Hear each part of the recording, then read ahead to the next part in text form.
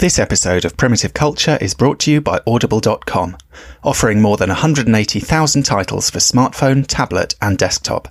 To get a free audiobook of your choice and to help Trek FM at the same time, visit audibletrial.com/trekfm. And also by Enterprise in Space, an international program of the non-profit National Space Society. Find out how you can help science and education and become a virtual crew member aboard the NSS Enterprise Orbiter by visiting enterpriseinspace.org. And if you want to join the conversation and share your thoughts on this episode, join the Babel Conference, our listeners group on Facebook. Just type BABEL into the Facebook search field. We look forward to seeing you there. This is Tim Russ, Lieutenant Commander Tuvok on Star Trek Voyager, and you're listening to Trek FM. Open your mind to the past. Oh, this may mean something. I've been coerced into watching tonight's movie. You do have books in the 24th century. It's a primitive culture. I'm just trying to blend in. Some people think the future means the end of history. We haven't run out of history quite yet.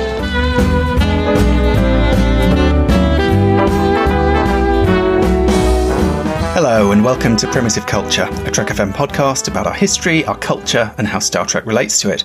I'm Duncan Barrett and I'm joined today by Tony Black. Hi Tony, how are you? I'm pretty good. Thanks, Duncan. Happy 2021. I think this is the first time we've recorded this year. I think it might be, yeah. Yeah. And what a roller coaster ride we're concluding in this episode, eh? It's taken a while. We are, absolutely. I mean, you know, it's been I can't even remember when we started this. It feels like time has no meaning. We're in a sort of time loop anyway, and have been for about the past year. Yeah, because we're recording in March and we're coming right up against, it must be next week, is it? The 1 year anniversary. I think so. The first lockdown. Yeah. We didn't start doing the series then, but it was at some point in the first lockdown, I think, that we started. I think so. Or maybe in the gap, who knows. But yeah, it's been quite a long old journey getting from there to here. I feel like recording this saga has sort of mirrored the pandemic we've been in, because it's just felt like we're never going to get to the end of it. It's a good metaphor. Exactly, and every time we thought we were going to get something done in a certain amount of time, we ended up having to split it. I mean, you know, we're optimistically saying this is the last one. Who knows what's going to happen? Yeah, we have no idea anymore. It might split into 2 or 3 or who knows where. It's very true. And also, I mean, what we're going to look at today is basically everything from after. I think we went up to the end of Enterprise last time, so everything from then through to now. But of course that's not the end. You know, there's more Star Trek around the corner, there's more Star Trek in production. We don't know the titles, as far as I know, of any of those episodes, but you know, this is maybe this is a series we can come back to in, I don't know, a year or two's time. A few years. Kind of catch up with. But, but for now, exactly, maybe in a few years, for now, this should be the end of this particular saga. A relief, no doubt, to some, perhaps a source of sadness to others. I know which camp I'm going to fall into, but hopefully some of our listeners are on the other side of the fence on that. In fairness, I think this has been a lot of fun. So it's just taken a long time. No, it has been fun. It has been fun, but it's been a bit of a bit of a slog at the same time at times. Anyway, this should be an interesting one. I think, I mean, we're well past the days of, you know, Voyager and Next Gen and their slightly boring Berman era titles. I think since Star Trek came back with Discovery, they have gone for pretty kind of classically wild, weird and wonderful titles. So we have quite a lot to delve into. But before we start on Discovery, actually, I thought we should talk a little bit about the Kelvinverse movies, because they also are kind of in that gap. And the first of those movies, of course, came along with a very controversial, I would say, title, in that it was just called Star Trek. Now, we hadn't had anything called Star Trek since the original series, which we now call the original series, but at the time that was Star Trek. So what does it mean for J.J. Abrams to bring Star Trek back to the big screen and make this very sort of ballsy move of saying, this is Star Trek? I mean, and first of all, there are lots of fans out there who might say, well, yeah, so you say, but not as far as I'm concerned. I mean, there's a kind of question mark over whether this really is Star Trek because it's an alternate reality and so on. But there's also a kind of question, I think, of it's almost by giving it that title, by going right back to the beginning, is there almost a sense that it's replacing the original series somehow? Do you know what I mean? There's that kind of element. And it, on one level, it is, in that it's a new version or a new sort of spin on that setup, on those stories and so on. It's the new Star Trek. It's the 21st century Star Trek. But a very interesting move, I think, to go for that title. And like I say, quite a kind of bold statement of intent in a way. Yeah, and I mean, I think it's probably based heavily, I imagine, around like brand IP recognition, you know, something like this. I think, you know, when they rebooted, and obviously there's, you know, we've had endless debates, haven't we, about whether, you know, quite whether it's a reboot or it's a remake or it's like some weird hybrid of the two, or, you know, a reimagining, you know, it's all of them really. And I think what they wanted really was to sort of suggest that this is the Star Trek that iconically you remember, you know. This is the Star Trek that in a lot of people's minds, certainly in popular culture, you know, you think of Kirk, you think of Spock, you think of the original Enterprise, even if you were born years later, you know, and which I think, I don't know if I agree with that completely, because I think certainly for me, like, and you'll be the same because we're of a similar age. We didn't grow up watching at the time Kirk and Spock on television. You know, that we saw it in repeats years later. You know, we grew up with the 90s Trek. You're right, yeah. And Star Trek to us was a franchise. It wasn't a show, precisely. I suppose, in the sense that those who grew up with the original series, that was Star Trek, that was the show. Whereas for us, Star Trek was this kind of umbrella.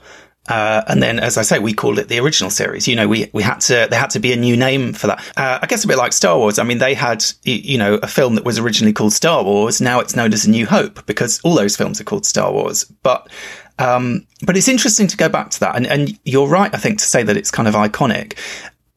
And in that respect, I think it's interesting that the other decision they took is they didn't just call it Star Trek, they brought back that font. Now, we hadn't seen that font, I don't think, since the 1960s.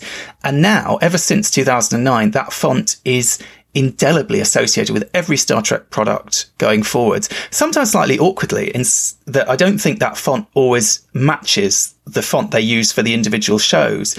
I mean, I found it very disconcerting in some ways when Star Trek Picard had the, like, original series font attached to it, because obviously Next Generation never had that. Deep Space Nine never had that. Voyager, Enterprise, you know, none of these shows, none of the movies ever tied back into that kind of retro styling, that kind of 1960s styling.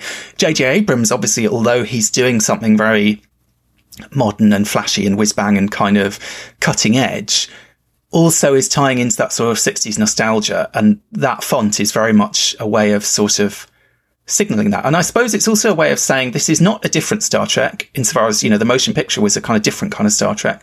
Next Gen, all these kind of spin-offs were different riffs on Star Trek. This, in some way, is that original Star Trek. This is the same thing. It's branded the same way as it was, you know, nearly 50 years ago. Yeah, completely. And I mean, the irony is, I mean, Abrams would have been of the age where he saw, when he was a child, when he saw Star Trek in the 70s on reruns, you know, when it was even more popular in many ways in syndication and on reruns.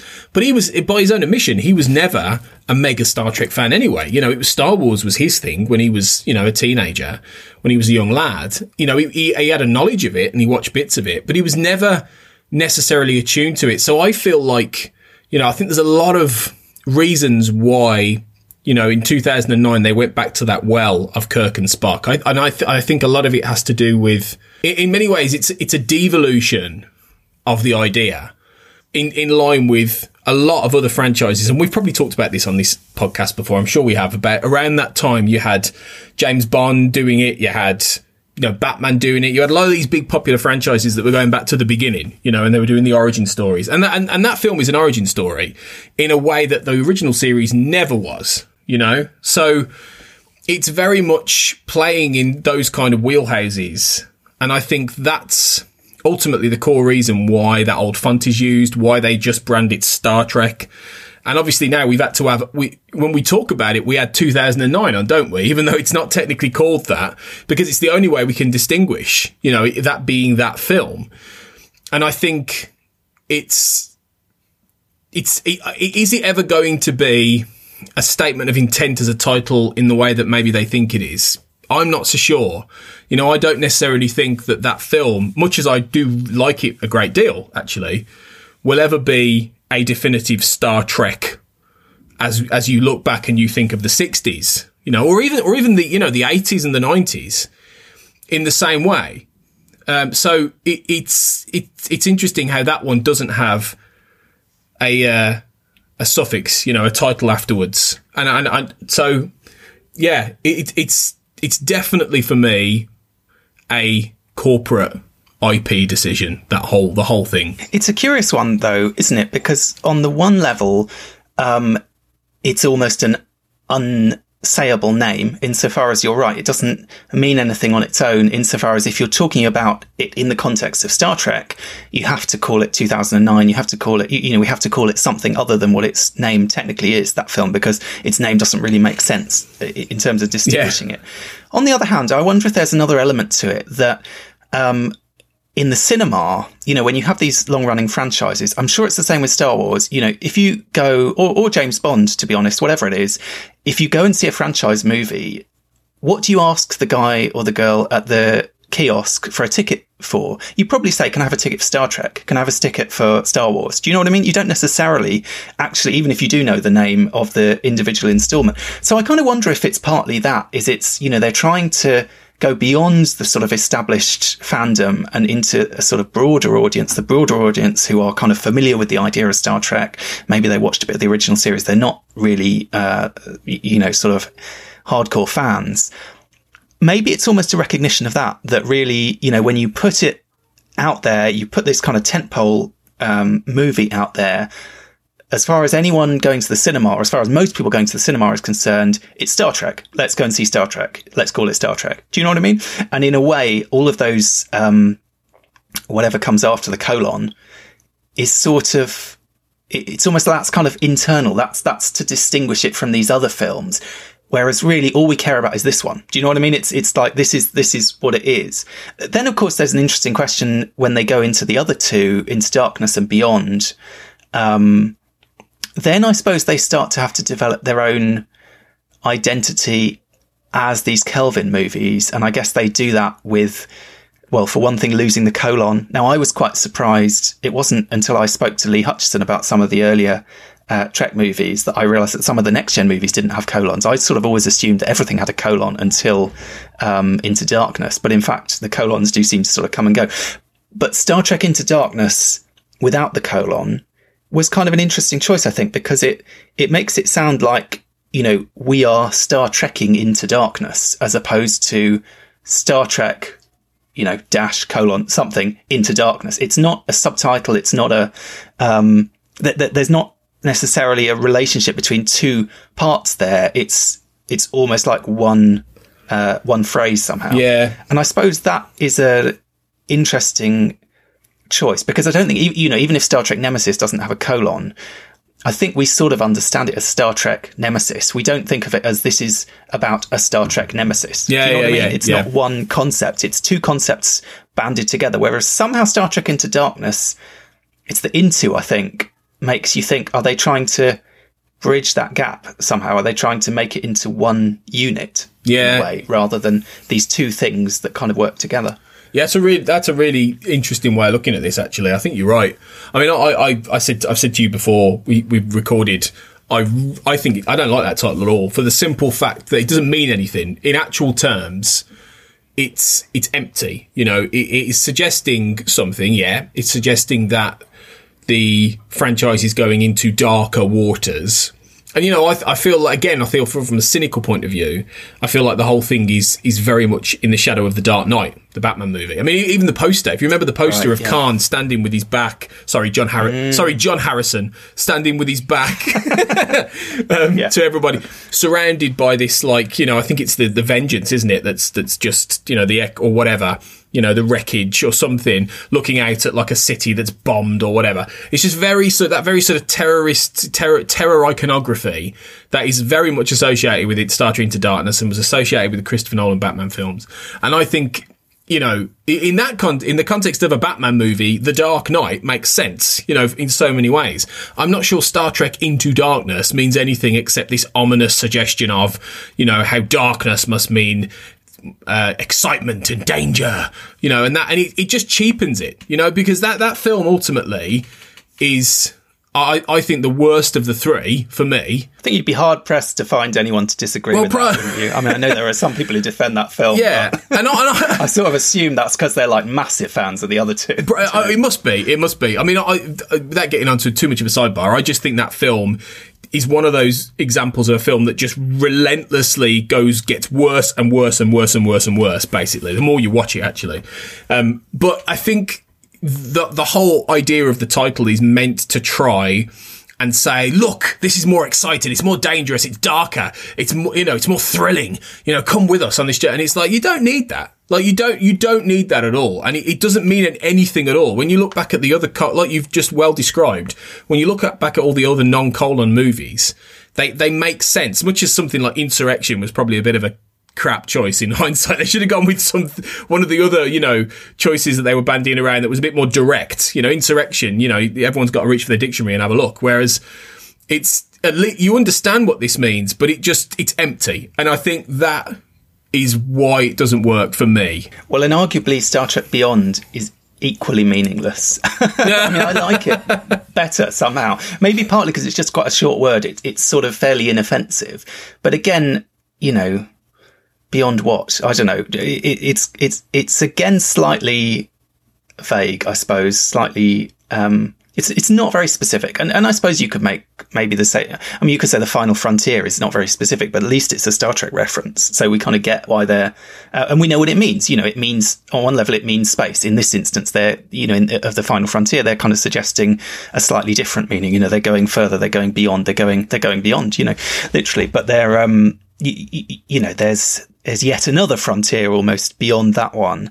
I don't know. It's quite poetic, isn't it? Wrath of Khan, you know, descriptive. Yeah, exactly. That's the difference. I don't know. I don't mind Star Trek Beyond, partly because I love the film. I mean, for me, of those three, that's the one that I really enjoyed the most. But it is a bit of a... It's not really a title that sells how much fun that film is. I mean, that's why I like it. I feel that's the one for me that does have the kind of original series vibe somehow. It does have the sense of kind of fun. It has the kind of character comedy. It has all that side of it. But whether the word beyond really conveys that, I'm not sure. Yeah. I think maybe we give it a pass because we like the film. I mean, maybe if Into Darkness was a better film, you wouldn't have a problem with the title. Well, it's like, you know. maybe. But I feel like the best Star Trek titles for movies do have a certain evocative nature to them. You know, well, I say that, The Final Frontier is not the best Star Trek film in the world. It's just got quite a good title. But, you know, and to be fair, the motion picture is boring as hell as a title, you know, Star Trek The Motion Picture. That doesn't really mean anything anyway. And arguably, but many people would argue it fits the movie perfectly in that case, I love that film, the older I get, actually. But yeah, exactly. I do too. But I think there is a perception, at least, that it's a bit dull and a bit, you know, bland, a bit pastel-y. Yeah. And the title is a bit pastel-y too. I think you're right, whereas something like First Contact in some ways sounds like a simple title, but it kind of actually, once you've seen the film, it means a lot more because it becomes this very significant moment. Obviously, The Undiscovered Country, very kind of evocative Shakespearean title. The Wrath of Khan, I mean, we talked about all these in previous episodes, but I think they all have different things going for them in a way. I guess arguably The Voyage Home is a bit of a nothingy title. They could have gone with something a bit more wacky somehow. Yeah. But, you know, but again, maybe who cares, because the film is amazing and we love it, and there's a lot of... And no one calls it that anyway. I mean, a bit like no one calls... you know, everyone calls any film Star Trek. That one, everyone calls the one with the whales. Yeah. It kind of acquired an extra... a sort of... I guess by reaching beyond the fandom, it acquired a name, an unofficial name that actually has stuck... at least as much as its real name has in some ways. Yeah. And I don't know. I mean, beyond it, I like the nature of it because it's sort of trying to suggest that level of adventure and that Star Trek is again going out. I mean, because that was the big thing with those first two Abrams films. They barely leave Earth. You know, they barely go anywhere, really. You know, they're very, very much, you know, contained within a very small sort of geographical area, if you think about it. Whereas Beyond at least was trying to push out there, you know, and you see in the trailer, you know, Idris Elba saying this is where the frontier pushes back and all this kind of thing. And I get that. But I mean, the thing with Beyond was really, it didn't really do that in the end anyway, as a film. It was good, but it didn't really do it. It didn't really do what it promised. So the title, it almost doesn't fit what you end up getting in a way. But you're right. Maybe it could have done with another addition to it, beyond something, you know. But then it could have been a bit too constrained if you'd done Beyond the Horizon. People are going, well, what is the horizon in this context? You know, you've got to play that balance, haven't you, between vague and also symbolic, and they don't always get it right. And I think with Beyond, it's maybe, yeah, like you say, a little bit too vague. Well, anyway, moving beyond Kelvin verse for the time being, and who knows, maybe we will eventually return to that you know, film sub-franchise, but it's been a pretty rocky road for the last few years trying to get another one off the ground. But who knows? It's not impossible that there'll be more to come. Star Trek Discovery. I guess maybe the first thing to mention is, and we haven't really talked about these previously, although we could have talked about the significance of calling the next generation, calling it Discovery. When I first heard they were going to launch a new Star Trek series, I sort of assumed it would be named after the ship. And then I was thinking, what's the ship going to be? And I was thinking it's going to be one of those space shuttles. It's going to be like Endeavour or something like that. So Discovery, I think, was a perfect choice. Yeah. And it kind of, I feel like they've sort of tried to sell us on the idea that somehow Star Trek Discovery is about discovery. But again, you could say that is almost as nebulous and vague as Beyond, because every Star Trek series could be described as being about discovery. It's kind of, do you know what I mean? It's true. Like, it's not really telling you that much. Whereas you could argue that Voyager, okay, maybe every Star Trek series is kind of about voyaging, except possibly DS9. But I guess there's that sense in Voyager of kind of going further than anyone's been before and kind of, you know, being out there. Maybe. I mean, you know, maybe there's a deliberate attempt to tie the name of the ship into the kind of tone of the show. But anyway, whatever we make of Discovery as the title, it has, I think, one of the most intriguing titles for a pilot or a premiere of any of the Star Trek series, with the Vulcan Hello. I think that's a fantastic title because it sounds quite specific, but it's also, until you watch the episode, extremely unclear what it might be referring to. It seems quite random. It seems like a very strange thing to title the episode. And I remember, you know, the wait for for Star Trek to come on back on the TV, and we knew the names of these first few episodes. I think we knew it. Certainly we knew the first two, the Vulcan Hello and Battle at the Binary Stars. Well, Battle at the Binary Stars, you can kind of imagine what you're going to get to some degree. The Vulcan Hello could be almost anything. All we know is it's going to involve Vulcans somehow. Now, actually, the story doesn't really involve Vulcans that much, but this idea of the Vulcan Hello becomes quite a strong, it's a key point of the episode, and it's only by watching the episode that we find out what it is and what it means. So it's one of those great titles, I think, that lures you in with a sort of intriguing phrase that you actually don't understand. And then once you've seen it, it means something. Do you know what I mean? The title only means something. I suppose it's kind of going back to these ideas from linguistics that we talked about right at the beginning about,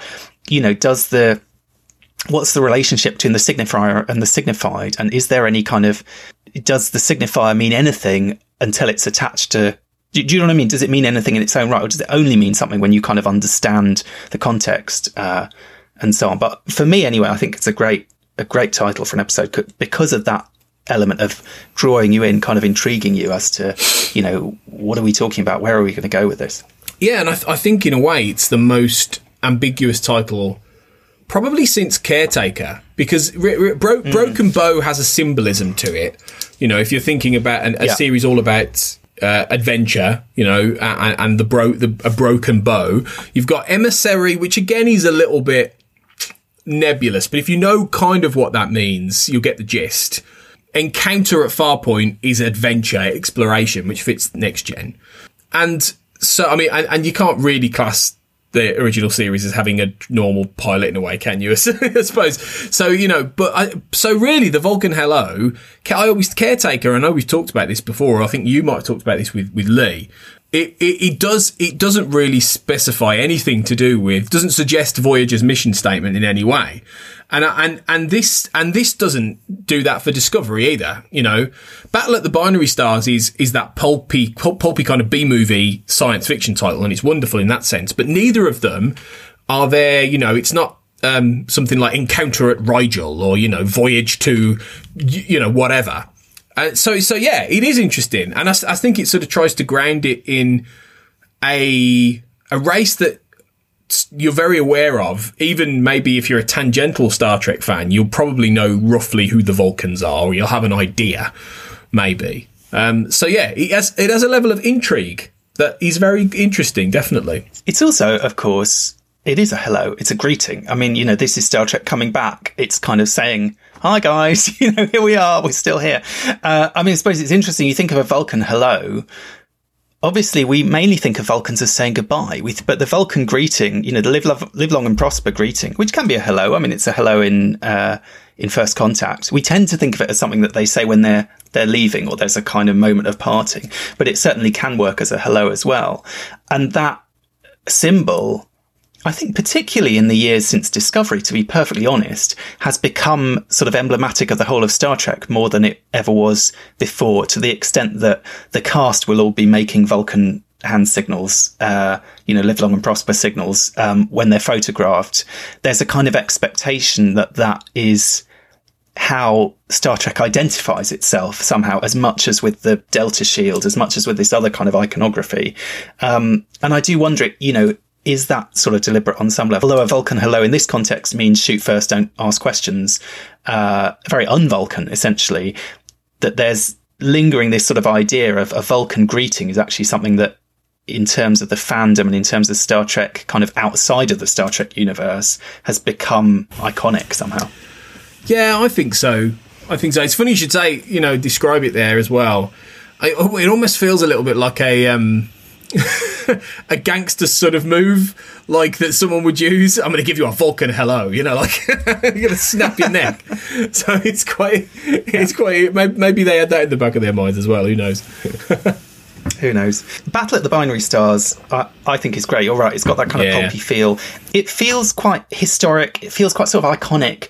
It taps into this sort of lore. And there's a great, later on, Lorca has this line. He says, you know, you were at the Binaries, or you were at the Battle of the Binaries or something. The fact that, you know, even in the space of a couple of episodes, it's become this kind of, significant event in universe. So Wolf 359. It works quite well. Exactly. It's a Wolf 359. Yeah. And to do that in your second episode and to kind of make that stick is kind of quite impressive. It is good. Speaking of Lorca, we then have another fantastic episode titled Context is for Kings. Oh, yeah. I loved Lorca's speech in that episode. I mean, I think that in some ways that's the real pilot, if not for Discovery as a whole, then for season 1 of Discovery. Yeah. That's the kind of episode that kind of brings it all together, gets the crew together, sort of sets up shop in a way. And that speech absolutely seems to be key. And obviously it's a great line to pull out for the title. I also sort of wonder, is there an echo there of the original series episode, The Conscience of the King? Because it's such a sort of similar phrase. Yeah. It kind of, you feel that can't help influencing them somewhere.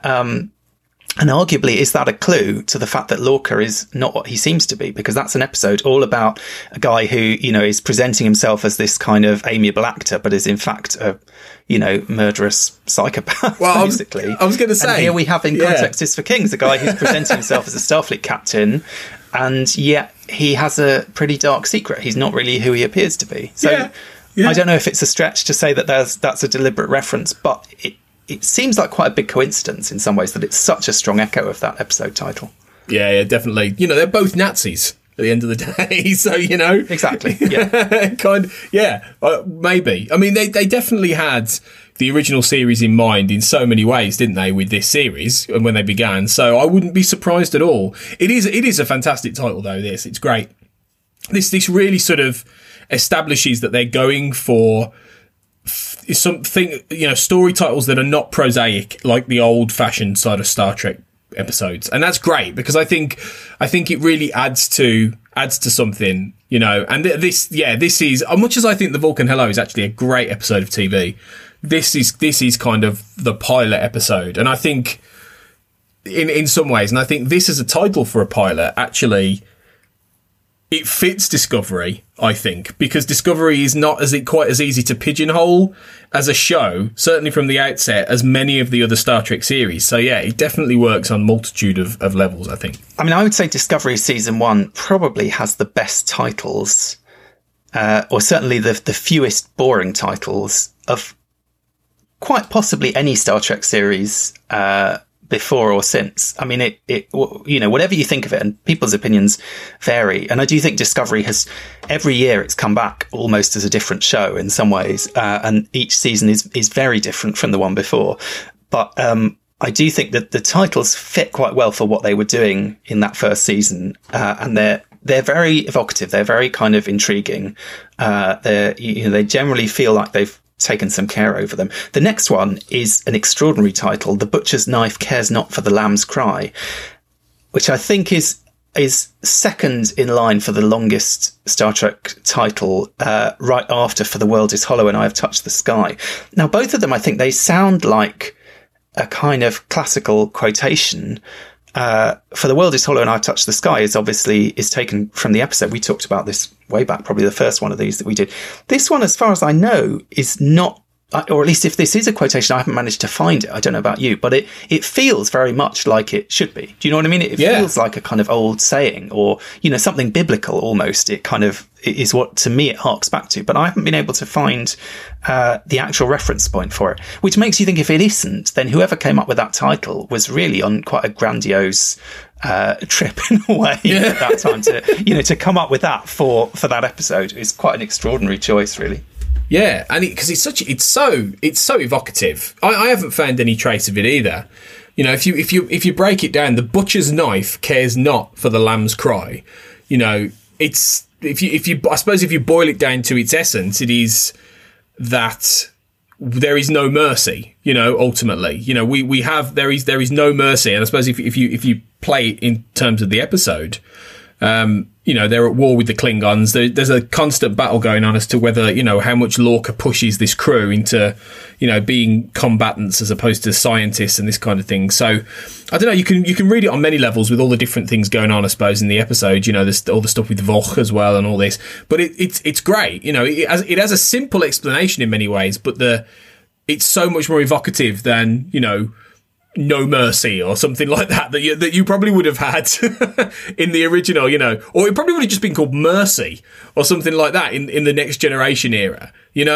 This is great. This really is punching it up to a different level. Closest I can find, I just had another look online, is there's a William Blake quotation: "The lamb misused breeds public strife and yet forgives the butcher's knife," which obviously carries at least some of the same ideas in that. I don't know that it's close enough to say that it's necessarily inspired by that, but there's similar ballpark maybe. But I think an amazing title anyway, whatever you think.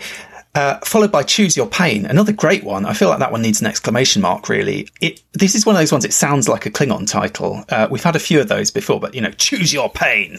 It's kind of, this is something you can almost imagine, I don't know, in one of those interactive board games with Gowron shouting at you through the old VHS tape, or, or Star Trek Klingon's PC game or whatever. Exactly. Yeah. But it's a great title, I think, and another, strong episode as well.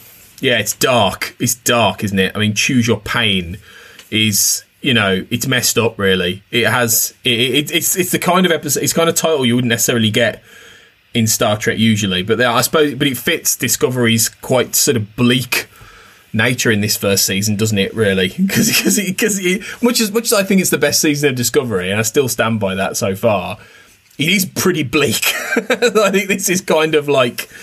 This kind of really sums it up. It also harks back slightly, speaking of The Final Frontier, to Kirk's I Need My Pain. Kirk is someone who does choose his pain in that film. He refuses to let go of it. He chooses to hold on to it. And I think, even to just bring up the idea of pain in that way, it's sort of, for long-term Star Trek fans, it can't help having a slight echo of that. The following episode, for my money, easily the best episode of Discovery from the first 3 seasons, and also one of the best titles, Lethe. Now, this, I think, is a fantastic one. It's mysterious, it's mythic, it calls back to classical ancient Greek mythology and the river of forgetfulness.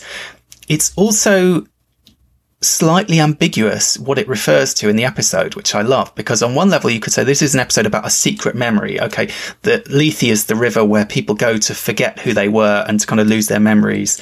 So there's this idea of something that's kind of a memory that's secluded or hidden or kind of wiped or whatever. And I guess you have that on one level with Sarek having this sort of secret memory that Burnham is finding her way into.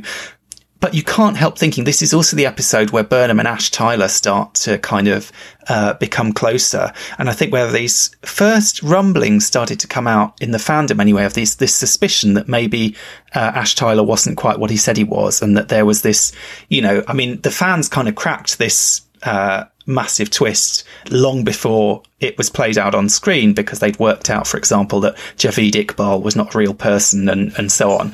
And that there was something suspicious about Vogue. But I think very interesting, this idea of, someone who forgets their own past, who doesn't even know really who they were, and obviously is the perfect sort of illusion for Ash, who's someone who, he believes he's a human being, and in fact he's forgotten his entire past, he's forgotten his identity. Yeah, it has some lovely allusions to it, doesn't it? It's really good. And we're talking about in the last one that we can't quite find the exact meaning. It sounds evocative, but we can't find the exact meaning. This really does hit mythology head on. It utilizes something from mythology in a really clever way. I'm also reading as well that, because this was written by Joe Menosky, who was a classic sort of Voyager writer from the 90s era of Trek. Not to mention Darmok. I mean, talking about classical mythology and kind of the ancient stories. Obviously, he's the one who brought Gilgamesh into the Star Trek universe in a sense.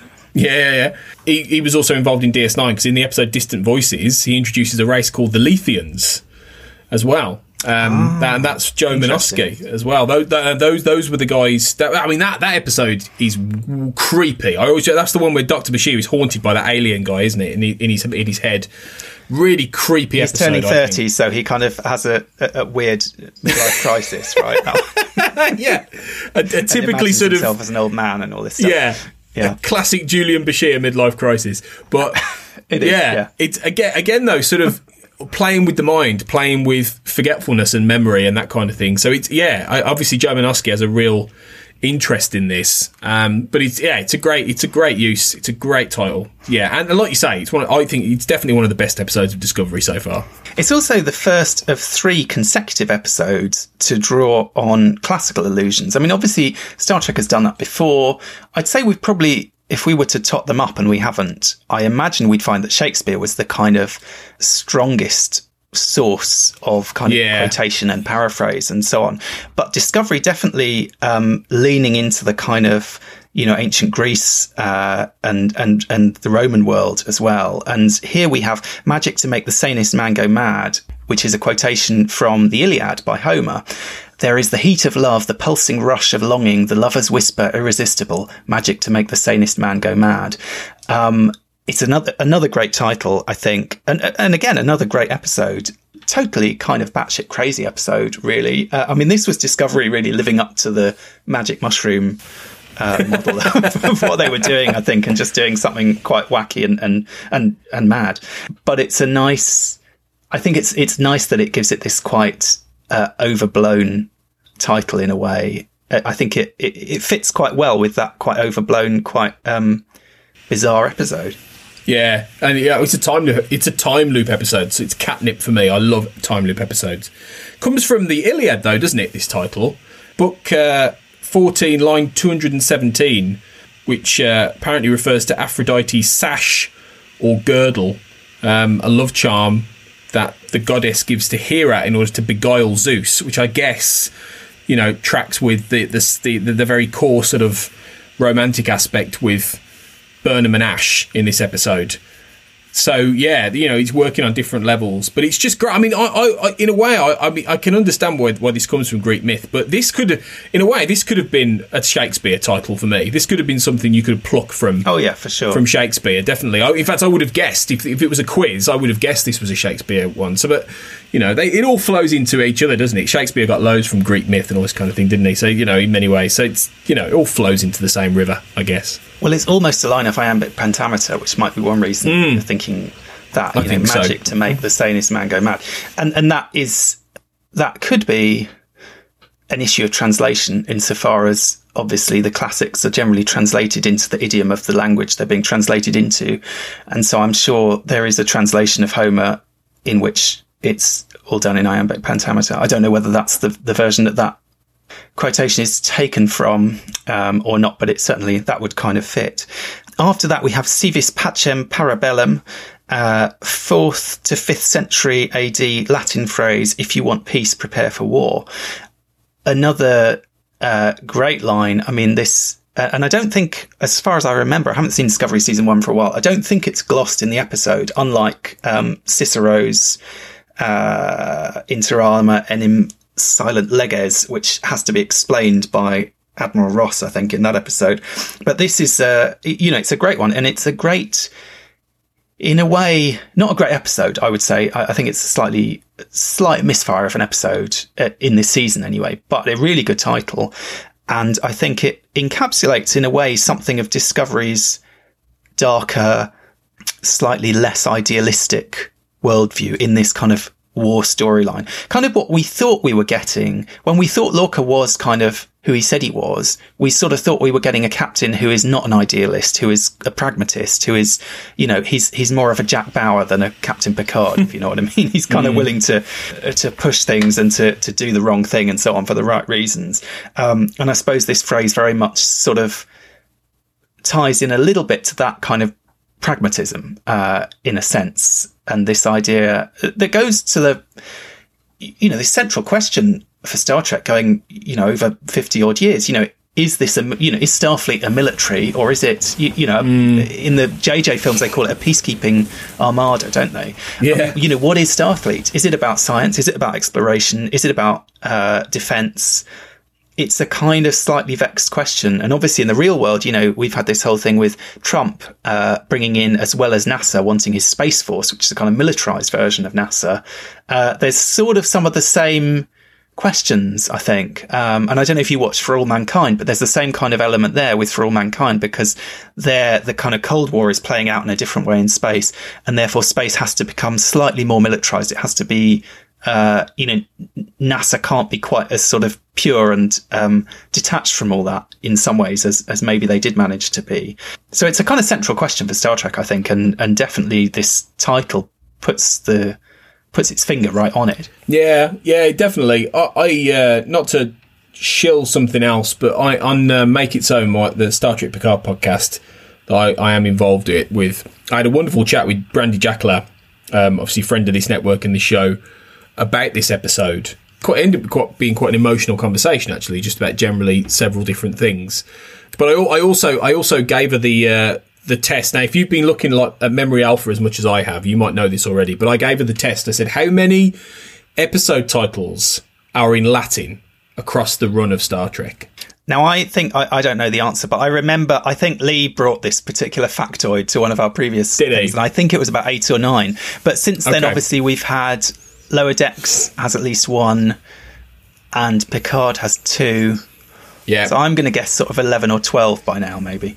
Well, you're not far off. It's actually now 14, because in the modern era, we've got the Et in Arcadia Ego ones from Picard, Veritas from Lower Decks, which obviously we're going to get to all these, and Terra Firma Part 1 and 2 for Discovery as well. Of course. Yeah. So it's very interesting how they're still playing on this. And the Latin titles. Well, actually, the Latin titles go back to sort of the end of Next Gen, I think, and then since then they've started using them. So they don't go quite all the way back to the original series, which is almost a surprise. Actually, I would have thought they might have snuck a Latin title into the 60s, given how evocative they all were. But there you go. Maybe it's once they became a bit cooler and a bit more highbrow and a bit more sort of, you can imagine Picard quoting Latin. You can't quite imagine.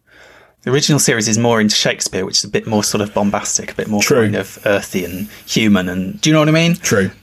So we tend to associate the Romans with this slightly superior, slightly kind of Vulcan aspect. Although obviously also then there's like the bread and circuses side of the Romans and the kind of barbarity of all that and so on. But I don't know. I wonder if there's an element that it seems kind of refined. It seems sort of sophisticated. It seems a bit sort of exclusive somehow. Which arguably you could say the same about Shakespeare. I mean, we talked way back on one of our first episodes about how Gene Roddenberry was kind of slightly ostracised in World War II for quoting Shakespeare at the drop of a hat, because his comrades were not impressed by that, basically. He hoped they might be. But, I'd say that kind of erudition, in a way, certainly grows in Star Trek from Next Gen onwards, because it becomes, and maybe particularly within Next Gen, because it becomes such a part of the identity of that show. Partly, I think, as an extension of Picard and his identity as this kind of, in this weird sort of merging of Picard and Patrick Stewart as the, as it famously said on his door, unknown British Shakespearean actor, who kind of brings all this, culture and sort of serious high culture along with him from Stratford.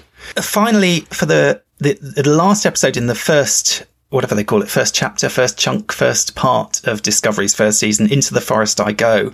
This is part of a quotation from a poem by John Muir, if that's how it's pronounced. Into the forest I go to lose my mind and find my soul. Great evocative title yet again, I think. It certainly gives a sense of kind of propulsion into something kind of exciting to come. And obviously this is the episode that ends with them spore jumping to an unknown location and out of kind into the unknown, into the woods, I suppose, in a sense. It always makes me think of the musical Into the Woods and everyone shouting into the woods, which fortunately they didn't go with that, because that would have been even more sort of explicit. But I suppose there's that sense of like, as in that show, we go into the woods to get lost and to find ourselves. Do you know what I mean? That's sort of the idea of all those fairy tales, that it's you leave safety and the known behind and you go out into the unknown, which is very much what happens in Star Trek anyway. And it's out there that you learn who you really are, that you kind of face these big questions, that your life is transformed and your identity is forged in some way, which I guess is there in that quotation. Interesting that again we got the idea of losing my mind. I mean, we already had the magic that makes sane men go mad. The missing half of that quotation is, yes, you're finding yourself, but in order to find yourself, you first have to lose your reason, in a sense, and I suppose kind of submit to the madness of the forest, to submit to that kind of alien, strange, irrational existence in a way. And certainly Discovery is the show that goes there, with its magic mushroom jumping ship and this kind of, it does require a degree of kind of, as we get in season 2, don't we? Pike basically saying, look, this is going to require a degree of faith because it all sounds nuts, essentially. Discovery is kind of the show that goes there, that wants to leave the safe and reasonable behind and go out there and do mad things, and that's where the crew are going to kind of find out who they are. They're going to be forged by that, and personalizes it as well. Into the Forest I Go, and I think they said that they wanted it to be about Burnham's journey throughout those, to find her soul, like you're sort of saying in those first few episodes.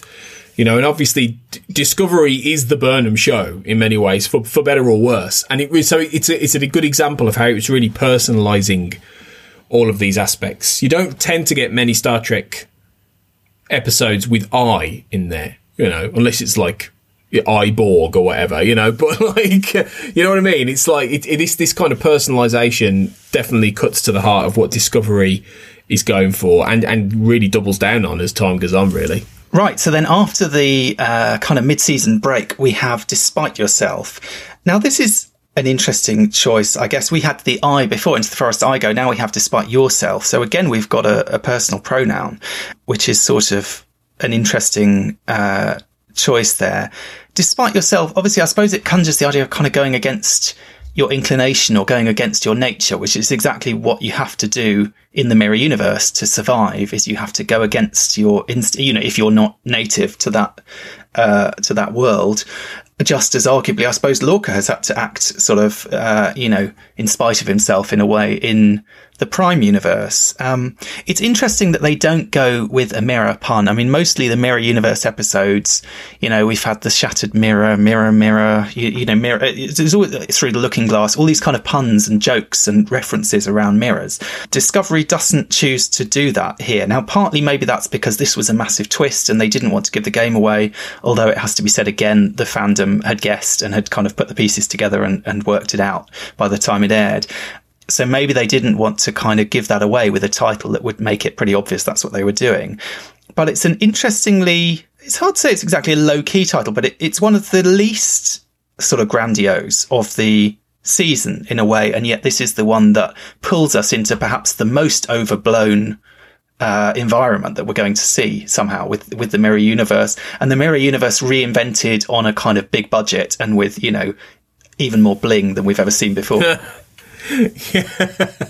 Maybe that is the point, in that despite yourself suggests a lack of control or a sense of a darkness within it in a way. And I suppose that links to the next episode as well, doesn't it? Really, it's that idea of duality, maybe a little bit, despite yourself suggests something else that is going on. You do something despite yourself, despite your better nature, despite your, the better angels of your nature. So I think maybe that's part of what this is. And then, as I say, it plays into the wolf inside in the next episode about, what's going on internally, really. And that, Again, though, that links to Into the Forest I Go, and the fact that these titles may be really expressive, but they're actually about that journey within, which is probably one of the reasons I like this first season the most, because I love that kind of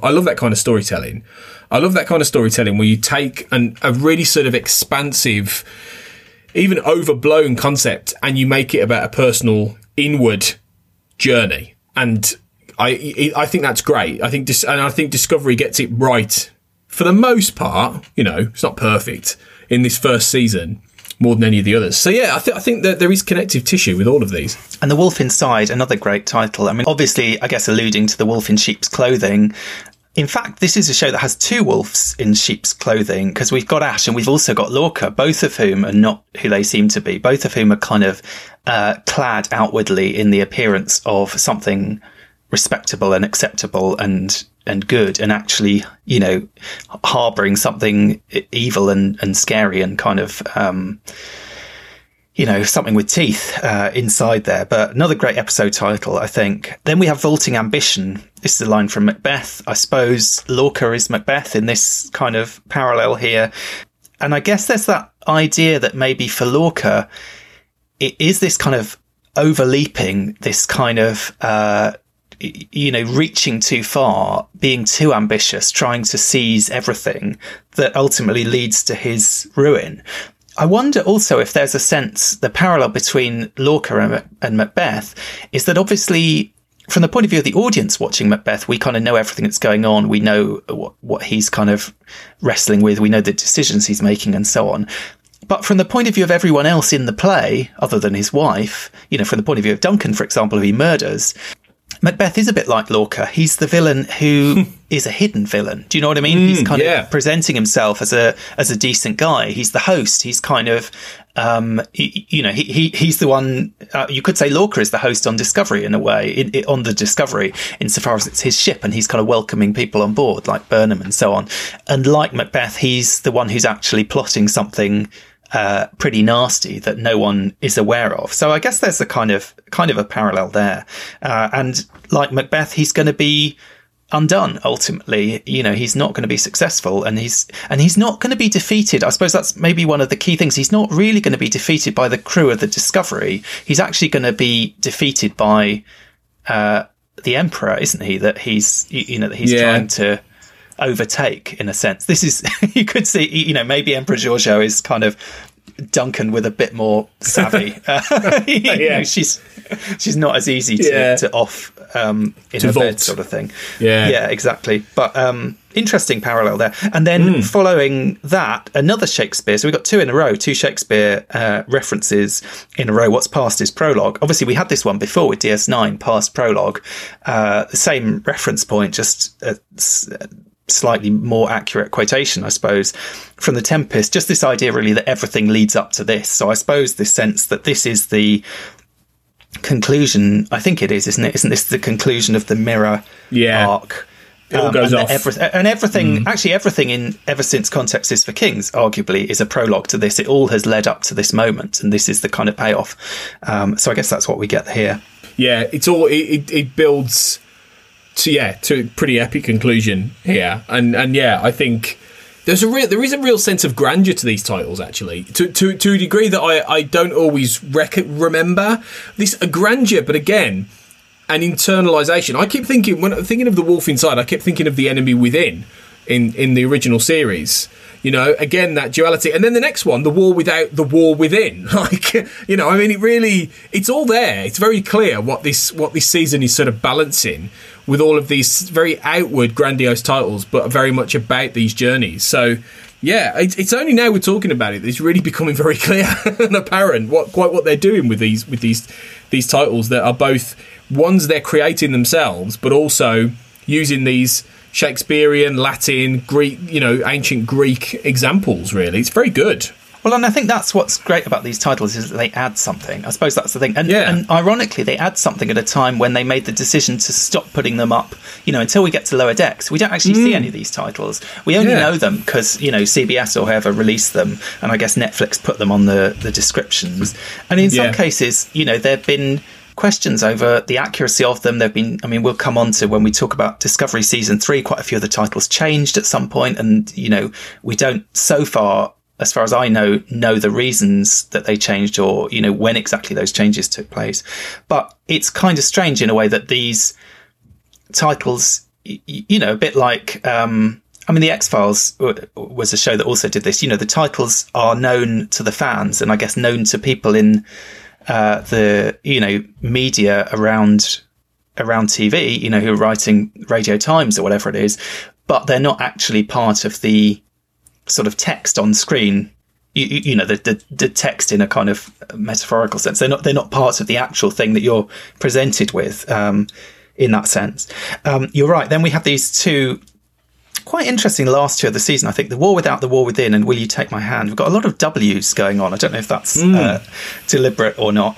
The War Without, The War Within. Now, this feels very much like a quotation. I couldn't find a source for it, except that there's a book about Virginia Woolf, which is called The War Without, The War Within, which I guess is about her internal struggle and also the you know, literally the war going on at the time. It's a book of her diaries. I wondered if it's a quotation from Woolf in one of the diaries. I have to say, I asked my mother, who is a Virginia Woolf scholar, if she recognised it, and she said it didn't ring any bells. And she's, you know, it could, you know, obviously it could be. I don't think she has an encyclopedic knowledge of every word that Virginia Woolf ever wrote, but she didn't think it necessarily was a quotation. But it's quite a specific. It feels like a phrase, you know, it feels like a sort of a well-worn phrase, but in fact, I struggled to find anything online that is not either that book about Virginia Woolf or the Discovery episode. I don't know about you. So it's an interesting one. I suppose we could say, if it is a reference to Virginia Woolf, is this like the ultimate sort of deep cut tie-in that we had the wolf inside, and now we've got, you know, the wolf with two O's inside in this one. I'm surprised they did. I'm surprised they didn't just call it "Who's Afraid of Virginia Woolf" in that case. Yeah, you know, exactly. Yeah. But with one O. Yeah, you know, that would have been good. Who's Afraid of the Wolf Inside? They could have done, absolutely. Yeah. And then we have Will You Take My Hand? Now, you pointed out we had Into the Forest I Go. Now it's Will You Take My Hand? Again, there's that kind of personal element. This is an odd one. Again, this is one that sounds like it should be... Is it a quotation? Is it... I mean, it makes you think... The things it makes me think of, anyway, are the marriage ceremony, I suppose. That doesn't quite seem right. It sounds like a song lyric. For some reason, it makes me think of the Beatles song Strawberry Fields, although the line is not like that, but it's, you know, what is the line? Will you take me down whatever it is to Strawberry Fields? It feels like something like that. Do you know what I mean? And it's a question. It's an invitation. It's a strange one, I think. And it's quite evocative. It's quite kind of, but it feels quite personal. It feels quite gentle, weirdly. You know, the idea of taking my hand, come with me, take my hand, hold my hand. It's very much not a battle. It's not choosing pain. It's not, vaulting ambition. Do you know what I mean? It's not all these quite active, aggressive things. It sounds quite tender somehow, and it's an interesting choice, I think, to end the season like that. Yeah, and I think maybe it represents a level of trust and hope that maybe they wanted to embody the end of that season with. You know, the season ends on a hopeful note. It ends with, you know, the war over with the Klingons. It ends with, you know, the Federation a little bit more, you know, in theory, going back a little bit more into where we get to with the original series, you know, that kind of direction. Will you take my hand? In a way, there is a little bit of mystery and magic to that as a title, I think. Will you take my hand implies, like you say, that intimacy, that closeness, but also trust and adventure. It almost sounds like a Doctor Who title. It sounds like the sort of thing the Doctor would say. You know, take my hand, come with me, we'll go on a journey. You know, so there is that intimacy and that closeness, and that personal aspect. But I think there's also a level of let's explore, let's go. You know, will you take my hand on this journey? And so I like it in that context, really. So yeah, it's this season. You know, when you look, we talked about it at length, but when you look back, it's cracking. The amount of really great titles that work in so many different ways, even when they're not quotations from something, is superb, really. There's very, very, I don't think there's any really this season that aren't, you know, really, really interesting and play into many of the themes going on in each of these episodes. Something that I think can't necessarily be said for the next episode on my list, which is the first of the short treks, Runaway, which I enjoyed. I think it's a fine episode. This feels a little bit like a Rick Berman era episode title. Yeah. The only difference is there's no "the" on it. It's not the Runaway. It's not the Runaway. It's just Runaway. But not a huge amount, I think, to say about that one. Followed up, though, it has to be said, by another great episode title, Calypso. Now, we already had Lethe, where there was a classical illusion that was not mentioned in the episode, but that kind of gave a slightly different spin on the episode if you knew what it meant. Here we have Calypso, not a reference to the music, which I think is what I was thinking when they released the title of the episode. It was going to be, I was imagining Picard doing his, salsa dancing or whatever. But obviously a reference that only makes sense when you realise that this is an episode which is borrowing from the Odyssey, and that Craft, the character Craft, is based on the character of crafty Odysseus in the Odyssey. And Clara and I did an episode on this way back where we went in some detail into the kind of parallels between these stories, and Michael Chabon's decision to basically riff on a story from the Odyssey in Star Trek by telling this story. But Calypso is one of those great titles that, it absolutely cements that connection in case you were kind of wondering whether it was deliberate or not, or whether it was, how intentional it was. And B, it only really makes sense once you've seen the episode and you've understood that connection. But again, it ties that story into this kind of broader cultural fabric in a sense. And it's very much, I suppose, in that sense of, Chabon has this argument about fiction as fan fiction, that, all creative work is essentially sort of standing on the shoulders of giants, that, you're interacting with what's gone before. And I suppose by writing even by Star Trek standards, futuristic story, but tying into, one of the most ancient stories, he's kind of doing the same thing. He's writing Star Trek fanfic that is also Homeric fanfic on some level. Which only someone with his knowledge could really do in many ways. And I mean, this is definitely the most, I think still he's probably the most famous short trek, and the one that most people remember the most, and I think has been the most venerated. And I confess I haven't yet seen the second season of Short Treks because they've not streamed anywhere, and I haven't bought the DVD or the Blu-ray. And I know quite a few of those went down well, and there's some interesting titles, but I think this, for all those reasons, has gone down as one of the most, well-known. And also for the fact it it might well yet tie in some way to actually what's going to go on in the series. And that's still, it feels like there is going to be some connective tissue there, as the series goes on. So yeah, it's very good, and it's a very, very evocative title and a really good piece of drama as well. It's interesting, that question. Ironically, Disco went to this massive length to get out of their kind of canon box by jumping to the far future, and yet they allowed Michael Chabon, who wasn't working on Picard at this point. This was just like a one-off, and he was doing it for a bit of, like I said, it's almost like, not in a disparaging way, I think it's a beautiful episode, but it is almost like a kind of bit of fanfic. It's very sort of off the wall take, and yet they've allowed him to paint them into another massive continuity box that they are going to have to deal with somewhere along the line. And they've been sort of very tentatively teasing with the stuff with the computer in season 3. But, I think they will have to address it somehow. And I would put money, and this is partly, I don't know, I know you loved the finale of Lost. I never got as far as the finale of Lost, but I know a lot of people felt with that show that there's an element of this kind of mystery box storytelling where you have to make up the solutions as you go along. And for some people, they don't necessarily fit. I don't think they know where they're going with this one. I might be wrong. Maybe they've got a plan. Maybe they had a plan all along for how it was going to tie in.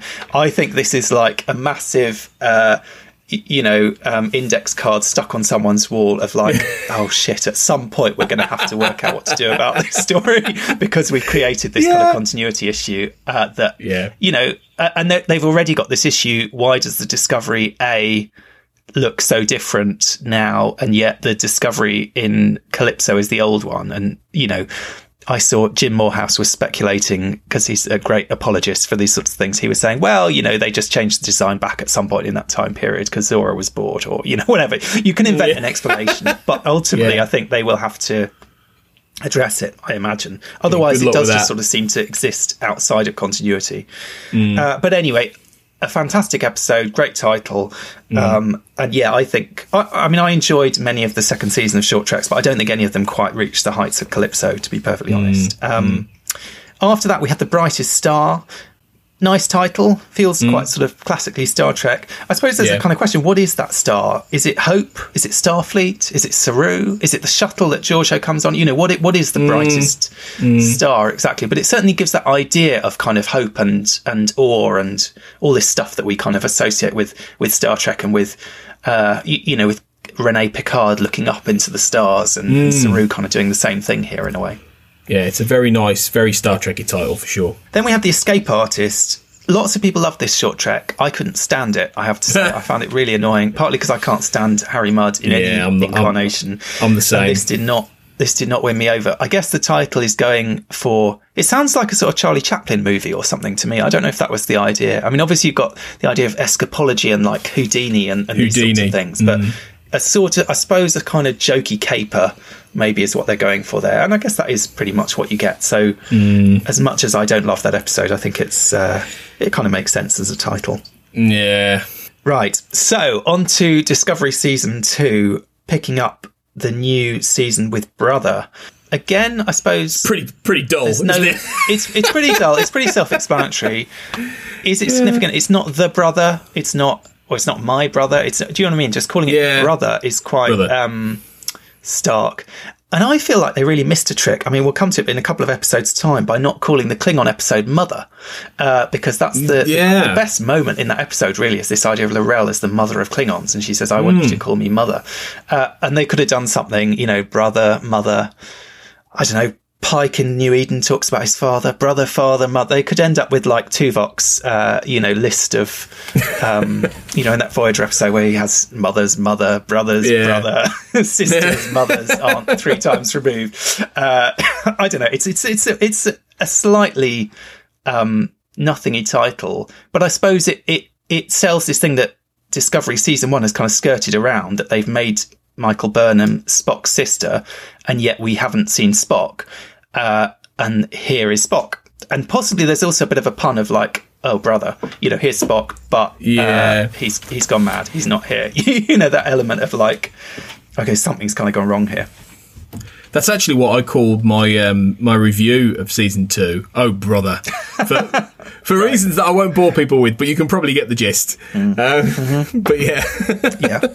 New Eden, I think, is an interesting title. Obviously, it's the name of the planet in the episode. It's also kind of an oxymoron, insofar as Eden is not new. The one thing we know about Eden is it's kind of as old as you can get, in a sense. And I suppose this episode taps into this kind of theme that really runs through Star Trek ever since The Cage, of the kind of relationship between futuristic sci-fi technology and this kind of almost Luddite sensibility. These people who are kind of who want the simpler life. We get Pike in The Cage, who just wants a horse and a picnic and so on. Here we have this sort of effectively kind of Luddite community. I don't know whether also there's obviously an echo with the original series of The Way to Eden.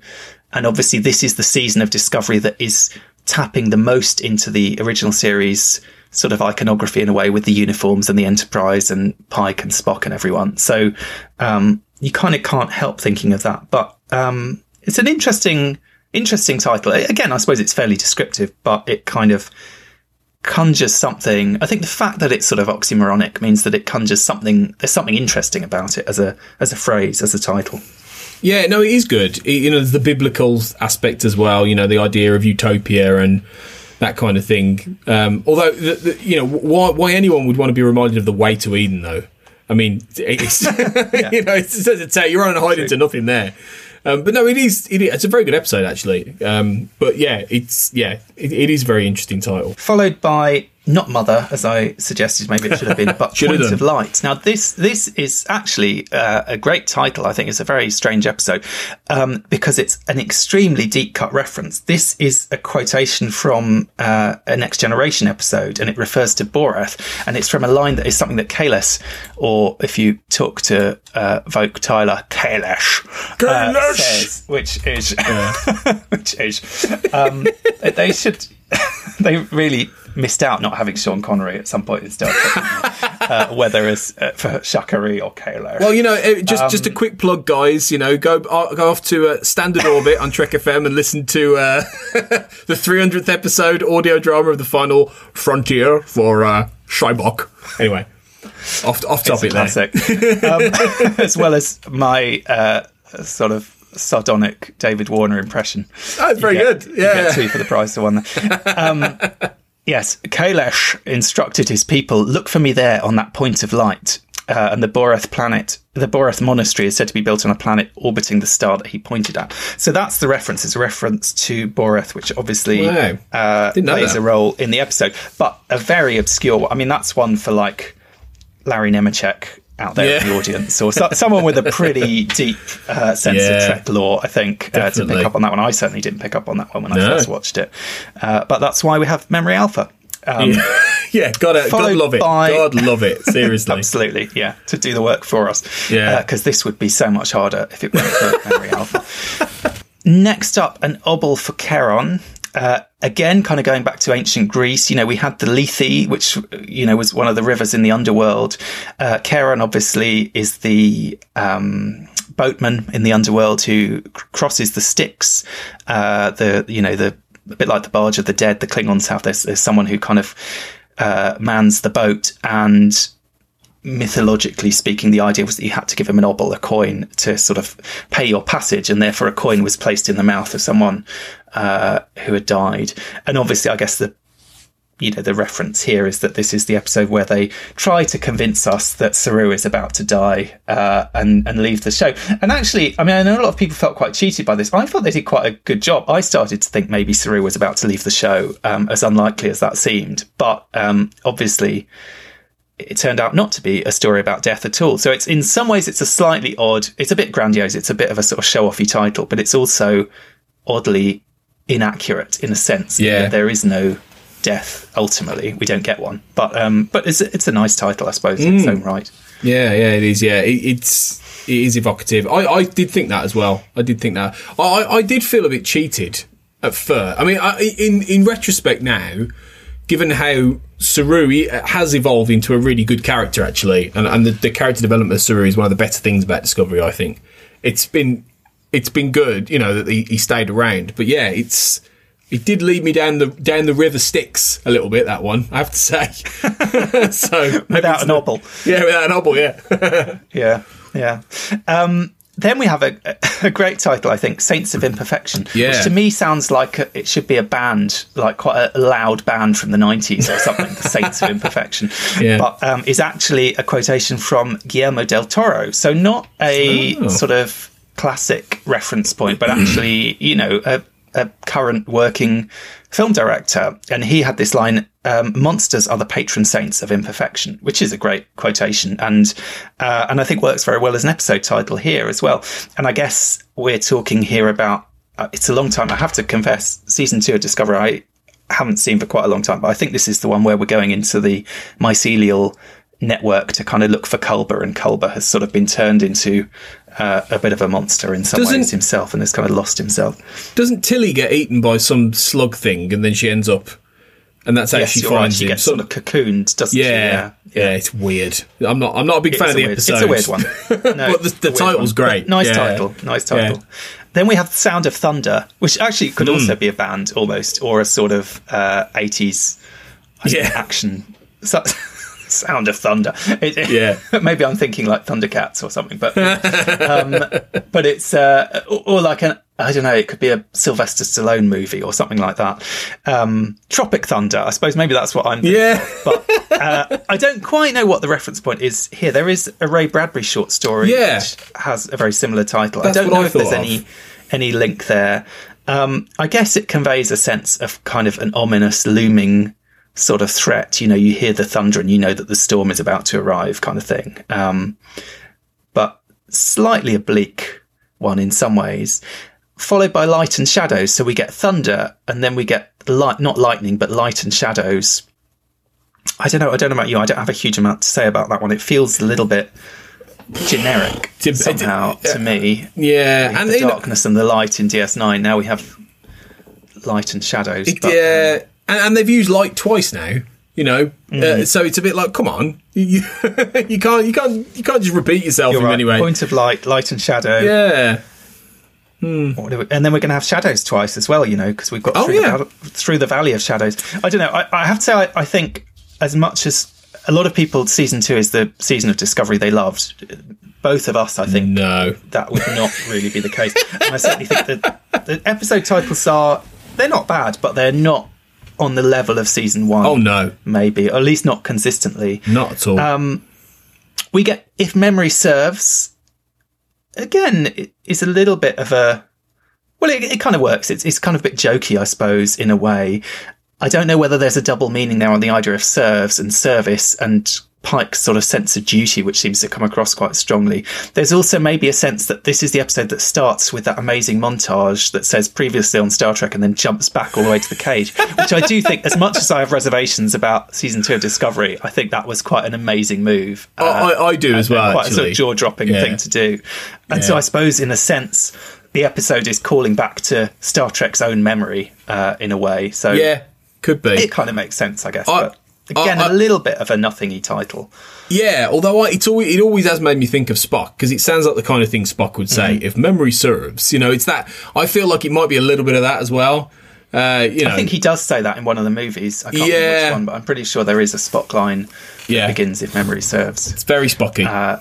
It is very Spocky, you're right. It does sound quite Spocky. The next 2 episodes are Project Daedalus and The Red Angel. Both, I think, in some ways are quite descriptive. They're quite self-explanatory. Putting them side by side, though, there's an interesting parallel that comes out between the Angel and Daedalus. Now, the Angel, obviously, we find out the Red Angel is not actually a religious entity, but is a person in a suit. Daedalus and Icarus, obviously, there's a parallel between those two stories. You know, there's someone who is kind of attempting to use a mechanism to fly, essentially, and is destroyed in the process. That feels like it can't be a coincidence, in a way, that you've got these two sort of iconic images of a human being sort of developing flight, you know, in the sort of personage of an angel or a bird or whatever. And then, but also, of course, we have that sense of kind of downfall. And I guess, you know, Project Daedalus is the one where we lose Arium, isn't it? And that sense of kind of the danger of that. So I don't know, as much as they seem quite self-explanatory, I think putting them side by side does draw some kind of parallel between them in a way. Yeah, I think you might be on something there. Yeah. Perpetual Infinity, I don't really know what this means. What is? I mean, perpetual. They both mean quite similar things. I suppose perpetual means it goes on forever, and infinity means it goes on for all. I guess it's like all space and all time. It made me wonder: is there a difference between perpetual infinity and infinite perpetuity? Which is probably a less good title. Yeah. I don't know. I feel like it's a little bit into darkness for me. It's a little bit of a kind of, it sounds kind of cool, but really, what are we on about here? And as I say, I haven't seen these episodes for a while. Maybe it does make perfect sense, and I'm just being a bit mean. But I guess one thing I would say is that I think season 1 of Discovery, I feel like, even having not seen those episodes for a while, I could tell you what each of them is about from the title. And a lot of these episodes in season 2, I would be hard pressed to remember which one is which. And obviously that's partly an element of serialization and the kind of new Trek that we get. But I do think some of them, they're a little bit less descriptive than maybe they might be in some ways, or a little bit less evocative, or a little bit less specific. There's a sort of sense of a kind of generic Star Trek-y title, but that doesn't totally draw your mind to the episode that you're talking about at the time. And that you could argue that, massively for Next Gen and Voyager titles. But I think there's something of that with these season 2 titles as well. Well, it's funny because Perpetual Infinity, I think, could easily have been a Voyager title. I think it has that sort of ring to it that's a little bit like, okay, well, it's very sort of scientific and boxy. It's a bit like, okay, fine. All right, yeah. Okay, science fiction. Cool. What does it really mean? Don't know. Not particularly, Yeah. But through the Valley of Shadows is definitely a bit more leaning towards season 1, though, isn't it? The next one, I suppose. That same kind of illusion aspect. And I do remember this one because this is the one with all the mad time crystals. That's what it is. That's and Pike's. I'm going to turn into Davros vision. One Pike down exactly. Yeah. Which I still right. I can't believe they're going to make a TV series about a character, and as great as Anson Mount is, and as good as Pike is, I can't believe they're going to make a TV series about a character who is destined to become a tragic, scarred robot man, living in a dream world. It's really bizarre. This whole episode stands out for me. I know we're talking about the titles and not so much the episodes, but I just thought this was the most non-Star Trek kind of thing I've seen in a long time in this episode. I was like, what even is this now? Well, we can come in a future episode. We have talked a bit about some of the issues with Discovery season 2, and I think there are big questions about Strange New Worlds. As much as I'm looking forward to it, and I know a lot of people are very excited about it. Me too, in a way. I think you're right. This is a character who we know the end point. Now that has two problems. One is that we know he can't have a happy ending, because we know he doesn't have a happy ending in a sense, although arguably the menagerie kind of gives him sort of a happy ending. But we also know that nothing bad can... It's very weird happy ending. We also know nothing too bad can happen to him in the meantime, because he has to get to that point in One Piece. So there's an element of he's sort of protected. On the other hand, Better Call Saul is one of the best shows on TV. And that is a show that you could say has the same problem, that it's a prequel and it has to lead quite directly in some ways into an established continuity, and that hasn't stopped them doing great work on that show. So, it's a good point. Anson Mount is great. Hopefully it'll be a lot of fun. But I agree, I think that's going to be a bit of an issue.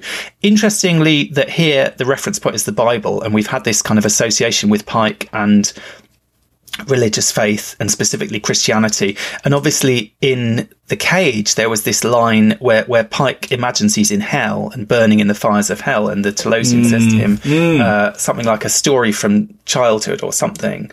And we sort of, I think, imagine that, human beings don't believe in all this anymore. Discovery kind of retcons it and says, actually, Pike's father was a Christian, I think, if I remember rightly, or at least was sort of passing down these stories. So there's a kind of question, is Pike actually going to be the first kind of major representative in Star Trek of an actual Earth religion, or what? But anyway, there's that kind of sense. And also this idea, I suppose, though I pass through the valley of the shadows of death, there's mortality, there's death. He sees not his death, but he sees a kind of near-death sort of experience. He sees a death of sorts of the life that he lives. I will fear no evil. And I suppose there's that sense of Pike's optimism, Pike's kind of he faces mortality and he gets on with his life somehow. Maybe there's a sense of that, of his kind of positivity and kind of ability to keep on going somehow. Then after that one, we have a return to Shakespeare with Such Sweet Sorrow, parts 1 and 2. I can't help thinking of them voiced by Christopher Plummer as General Chang, in The Undiscovered Country. But here, quotation obviously from Romeo and Juliet. And really this, I suppose, is the episode where Discovery, we started with a hello, the Vulcan hello. Here's a farewell. This is a parting. It's a parting for Burnham and Spock, obviously on a personal level. But it's also the point where Discovery, the show, the ship parts company with the 23rd century, which is, the world that they've existed in, but also the show, in a sense, parts company with existing Star Trek. In a sense, this is where they really do. You could say this is where the Discovery starts, because they're going, they are going where no one's been before. They're going into the far future. They're going into this place where everything is going to be different. And there's also maybe a kind of sense of this sort of bittersweet quality of parting, that, we have the sweetness of victory, they succeed in the end, but there's also loss. There's the saying goodbye, and there's the saying goodbye to Admiral Cornwall as well. So that, but there's both sweetness and sorrow in the story there, as well as specifically this idea of saying goodbye. Of course, they would like us to think that they're going where no one has gone before, into the far future. And this is a whole other discussion, but do they really? Is it really a completely new, fantastic, mysterious alien? Well, I'm not convinced that season 3 really is, but that's a whole different conversation, Duncan, really, isn't it? That might have to wait for another podcast, but we'll see. Moving on then, we have the second round of short treks. Now, you, Tony, haven't seen these, so I suppose you might be the perfect person to guess what you imagine these episodes are about based on the titles. But I don't know. I'll be interested to know what your feedback is, not having seen them. Q&A is the one where Spock and Number One ask each other's questions in a turbo lift. I think that's fairly sort of self-explanatory. I suppose the title is there's an element of the kind of amusing everydayness about it, which is sort of what they're trying to capture in the episode.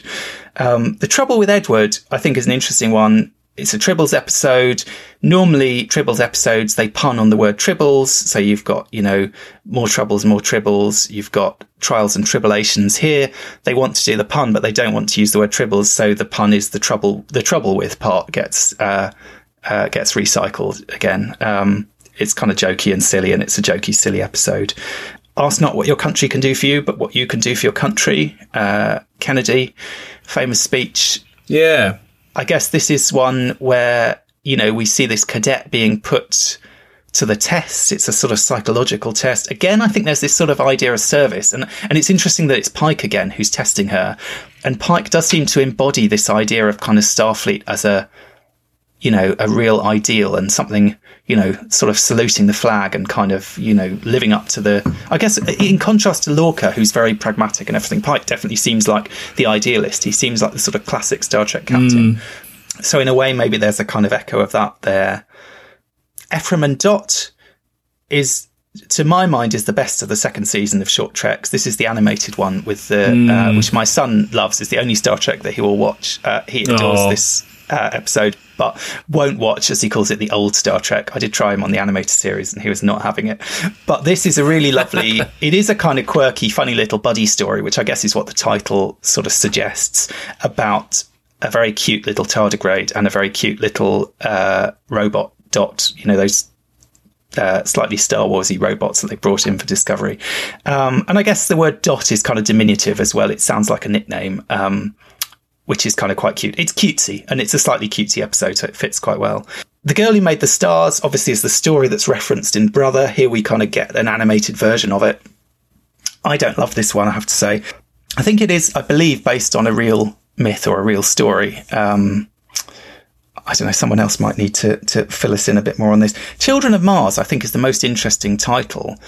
But in a way, the most disappointing. When that title was announced, and we knew that obviously Picard was going to deal to some extent with the aftermath of what happened on Romulus, though I think maybe we didn't know to what extent, someone pointed out that the children of Mars in mythology are actually Romulus and Remus. So there was an assumption that this was actually going to be a Romulan heavy episode, and that would be quite interesting and quite exciting. Then it turned out that Children of Mars is actually a very prosaic title because it's an episode about 2 children on Mars, which seems, or actually not even on Mars. 2 children on, I mean, they're not children on Mars, they're children on Earth, but their parents are on Mars. So they're not even really children of Mars. It's I don't know.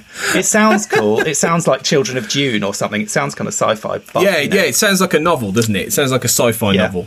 And again, I have to say, I have seen this one. I think you have seen this one. I think Brandon may tell her this is his favourite episode of Star Trek or something. I don't know. I found this one a bit schmaltzy. And of all of Star Trek? Really?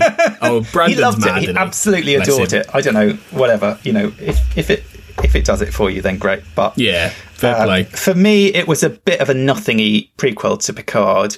It was a bit of a tease, and as soon as we saw the first episode of Picard, I feel like it was rendered totally unnecessary. It was really just like a weird teaser, like a sort of short film teaser for me. I don't know about you, because once you get to Remembrance, which is the next one on the list, I just feel like you didn't need Children of Mars. Do you know what I mean? It doesn't really, to me, it doesn't really add anything. But whatever, some people loved it, and they loved the music, even if they should have used the David Bowie version of that song. Moving on to Picard with Remembrance, I think this is a great title. We've got this sense, Picard remembering the supernova, remembering his past, remembering the dead. It's like Remembrance Sunday. There's this sense of kind of loss and remembering that. Remembering the war, and even, we think of Remembrance maybe in terms of the First and Second World Wars. Picard is mentioning Dunkirk at one point at the beginning of this episode, so he's even remembering the Second World War, which no one else remembers. As he points out, he says, you don't know anything of history.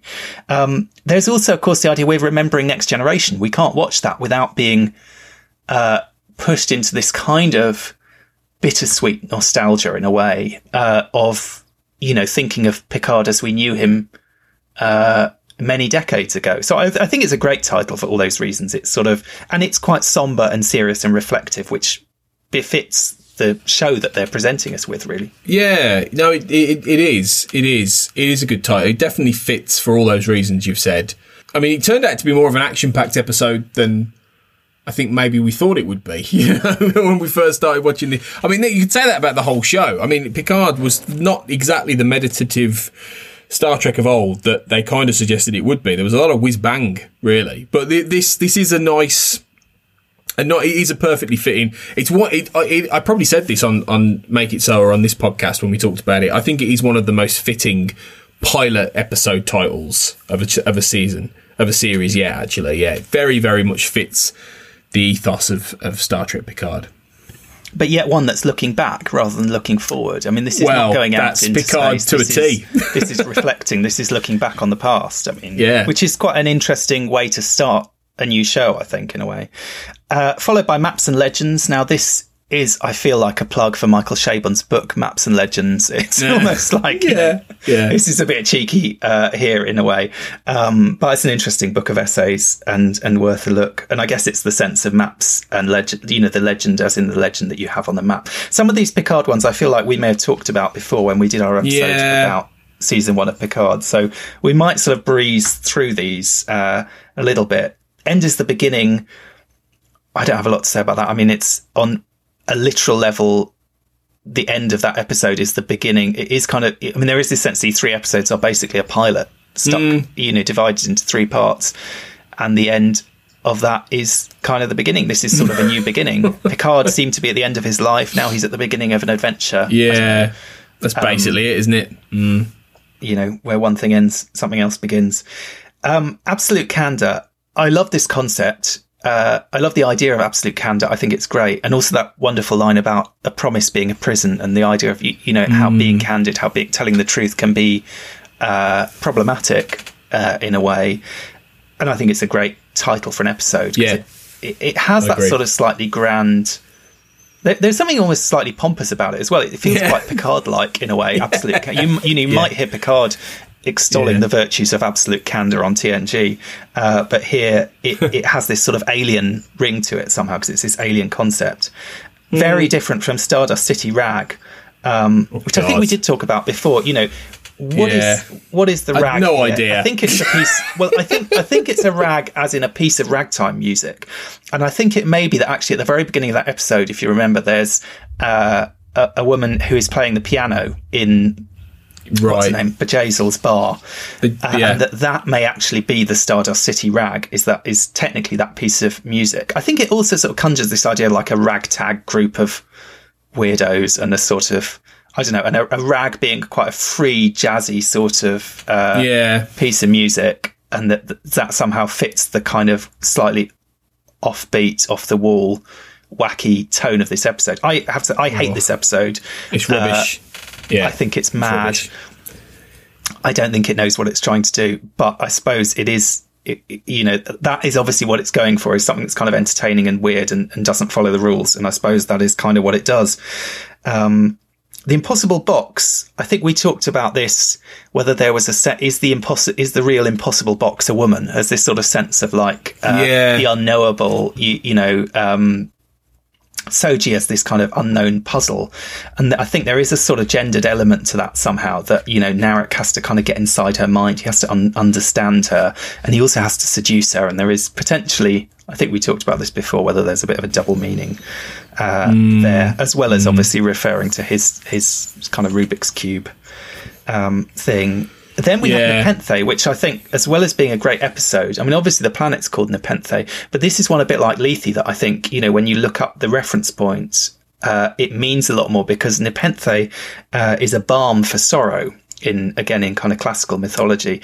And obviously that's exactly why Riker and Troy are there, that's what that planet is. That's where they've they haven't gone there after the sorrow, because I think Thad was there with them, but the planet, the kind of retirement, the kind of environment there, it very much fits that idea of this is somewhere that people are recovering from grief, in a sense, and that the title carries that meaning. Yeah, definitely. I didn't know that. I didn't know it was another Greek allude. It sounds very Greek though, so I completely understand that. But yeah, it's lovely. I mean, it's my favourite episode of Picard, easily. This one, I think, and one of the better, modern Trek era episodes. Because it is a proper character episode, and that's what a lot of this era is sorely missing, really. So it's a lovely title for a really nice episode as well. Followed by Broken Pieces. This one can't help make me think of the credit sequence of Picard's, where you see all the little pieces slotting into his face, the pieces that make up the man. Yeah. I sort of wonder, was the title of the episode there before they designed that credit sequence, or was it the other way around? Because it seems so on the nose in a way when especially when you watch it and you're watching that sequence, which obviously we've seen 8 times or whatever by then.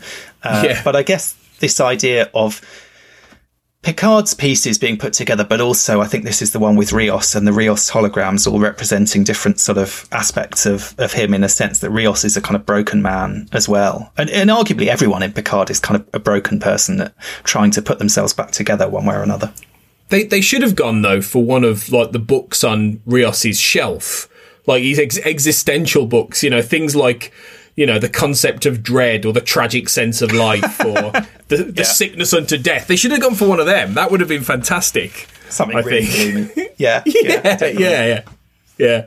And then we get finally Et in Arcadia Ego, part 1 and 2, which you and I definitely talked about here. The reference to the painting, the idea that even in paradise, death still lurks, which ironically is the opposite of what this story kind of proves. And I made a maybe slightly reaching argument that there might even be a more specific reference to the play Arcadia by Tom Stoppard that is being alluded to here, that certainly it's the kind of play that you imagine someone like Michael Chabon might be quite keen on.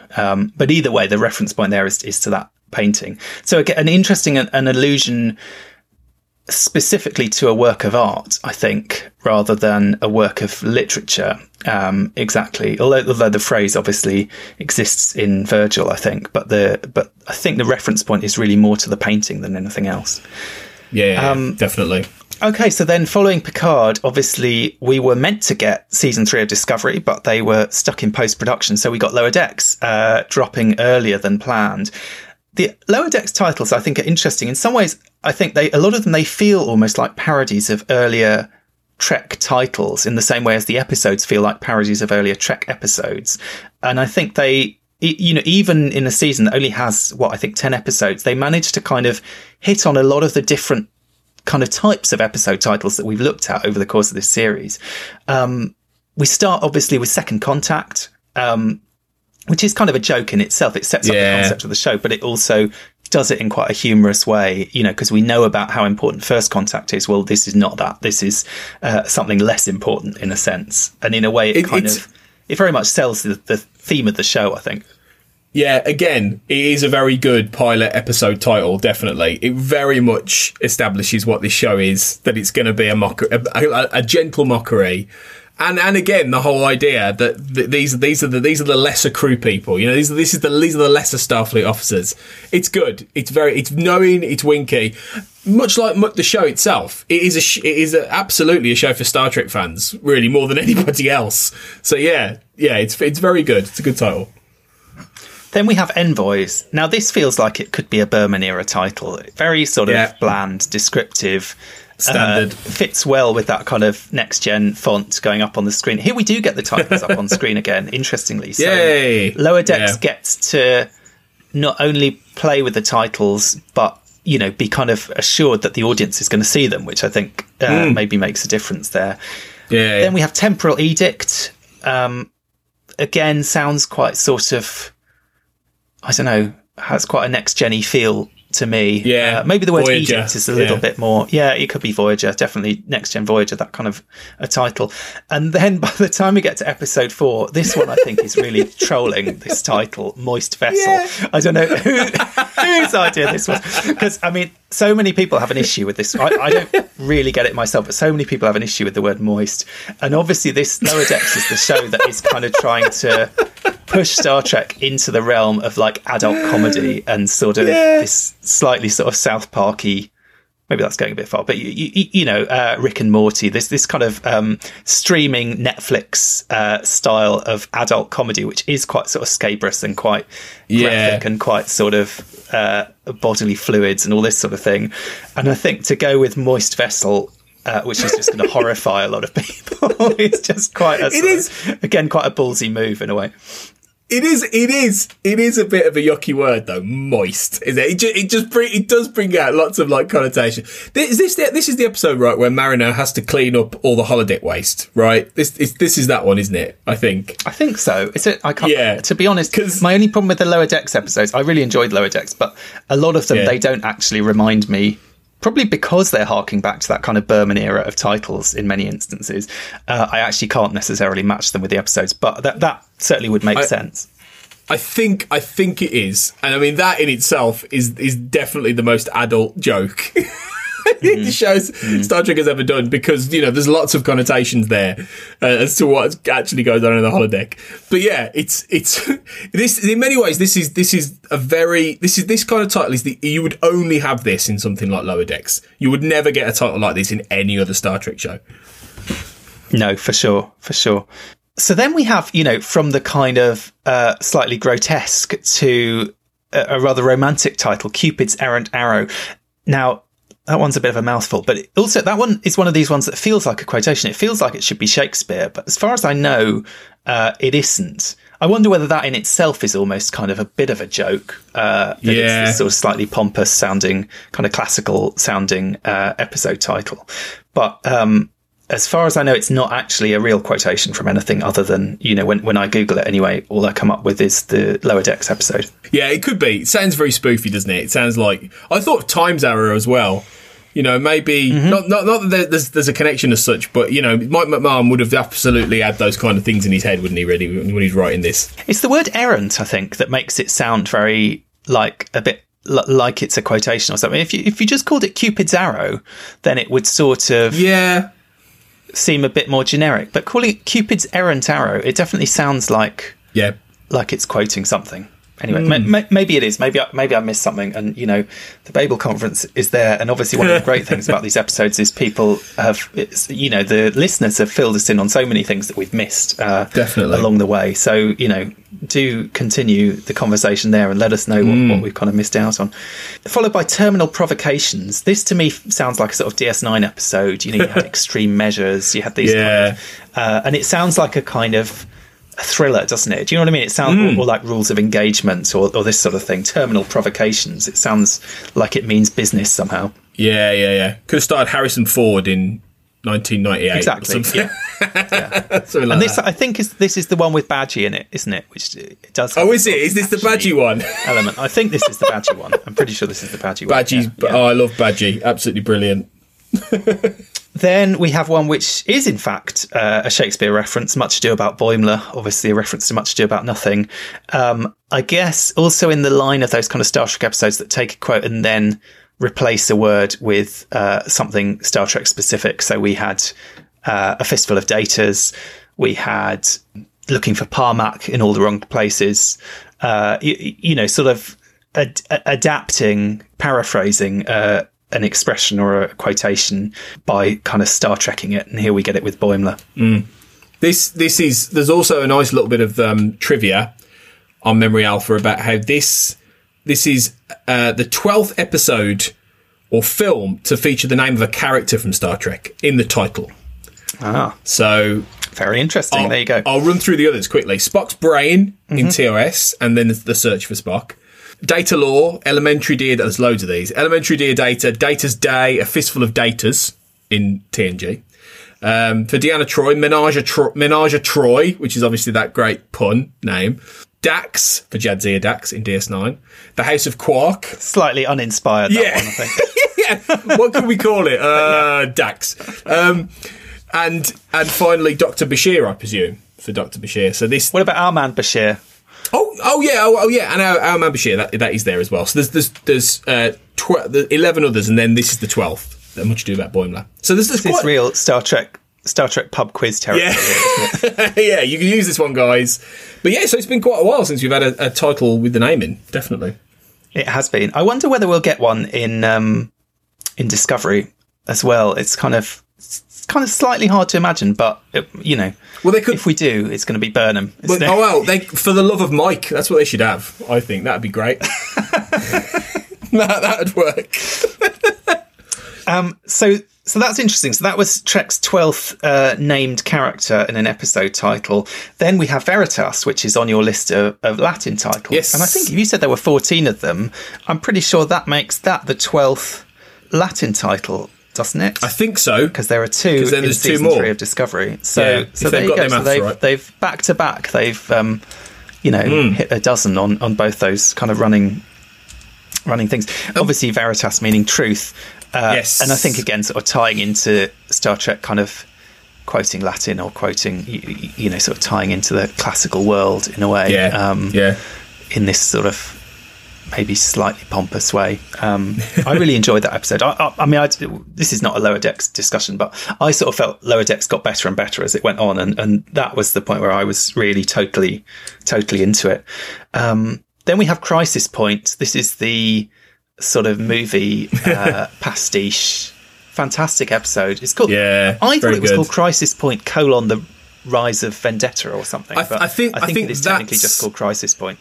I think that's the name of the in-universe film, and then right. Yeah, no, maybe you're right. It's just called Crisis Point, the episode. Yeah, which also sounds like a kind of Harrison Ford action film.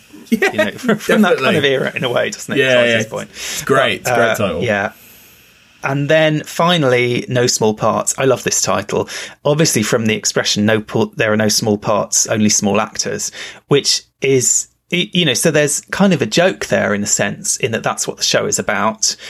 But it also is really saying something about what the show is about, I think. And this is the episode that really, I would say that the two standouts of the season are Crisis Point and No Small Parts. And I think Crisis Point proves that the comedy absolutely works. And that it works as a kind of parody, as a pastiche, and that it is very entertaining.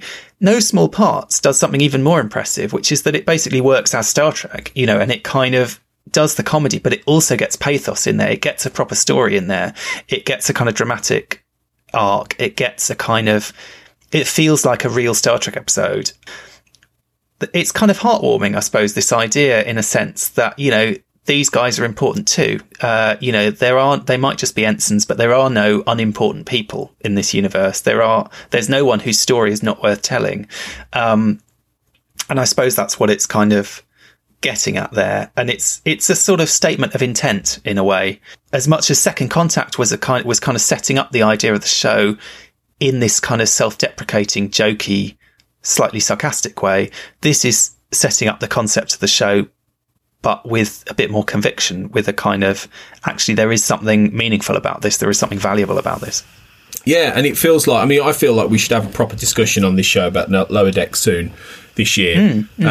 Season 1, at least, before Season 2 comes out, you know, but it'll be interesting to see if Season 2 does build on that. You know, as you've said, that's a really great point. And if it actually does really start to combine a little bit more actual sort of dramatic Trek with the wink and the knowing and the comedy in here, which will always be there, obviously, in the show. So yeah, maybe it'll just deepen. So maybe this is a really good example of how that'll begin, you know, from this point. So from small parts, we go to a very large time jump to look at Discovery Season 3, the most recent Trek that we've been exposed to, really, and the most recent set of titles. Now, these were interesting because they did start dropping them ahead of time, and some of them that we'll come on to talk about actually ended up changing. There were a few puzzling titles here, but now we have the benefit of having seen the whole season as well as having seen the titles, and we can talk about them, starting, of course, with That Hope Is You, Part 1. Yeah. Now, this obviously was a big mystery, wasn't it, at the time? Because we knew that the next episode wasn't That Hope Is You Part 2. And we were like, what? Like, when are we getting... But this is a first for Star Trek in that they... as it turns out, bookend the season with the same title and the 2 parts, which is I've not really seen that done on television at all, as far as I can remember. It's the first time it's sort of ever been done. Tony, didn't the X-Files do that trick recently? I suppose so, but it wasn't... I guess so, with the My Struggle 1, 2, 3 and 4. 1, 2, 3 and 4. I suppose so, but it doesn't quite feel the same, because it wasn't actually Part 1 or Part 2. You know, right, so you are probably technically correct, but this just feels slightly different. It feels like it would have been, you know, the first of, in the old style of Trek titles, it would have been the second episode of the season would have been Part 2, you know, and you would have had its 2-part opening episodes. Yeah, of course, so it's a strange decision in many ways to actually go there and do that, isn't it? It was a strange choice. Well, definitely an unusual choice not to have Part 1 and Part 2 back to back. And then I guess when we got the titles for the end of the season and Part 2 wasn't even the finale originally, then people were like, okay, what the hell is going on? Where is this Part 2? You know, so people were saying, is it going to be a short Trek? I was speculating it was going to be the premiere of the following season because they seem to have already been well into writing, I think, by that point. And I got the sense that seasons 3 and 4 were much kind of closer together in terms of production and planning and so on than we've seen previously with Discovery.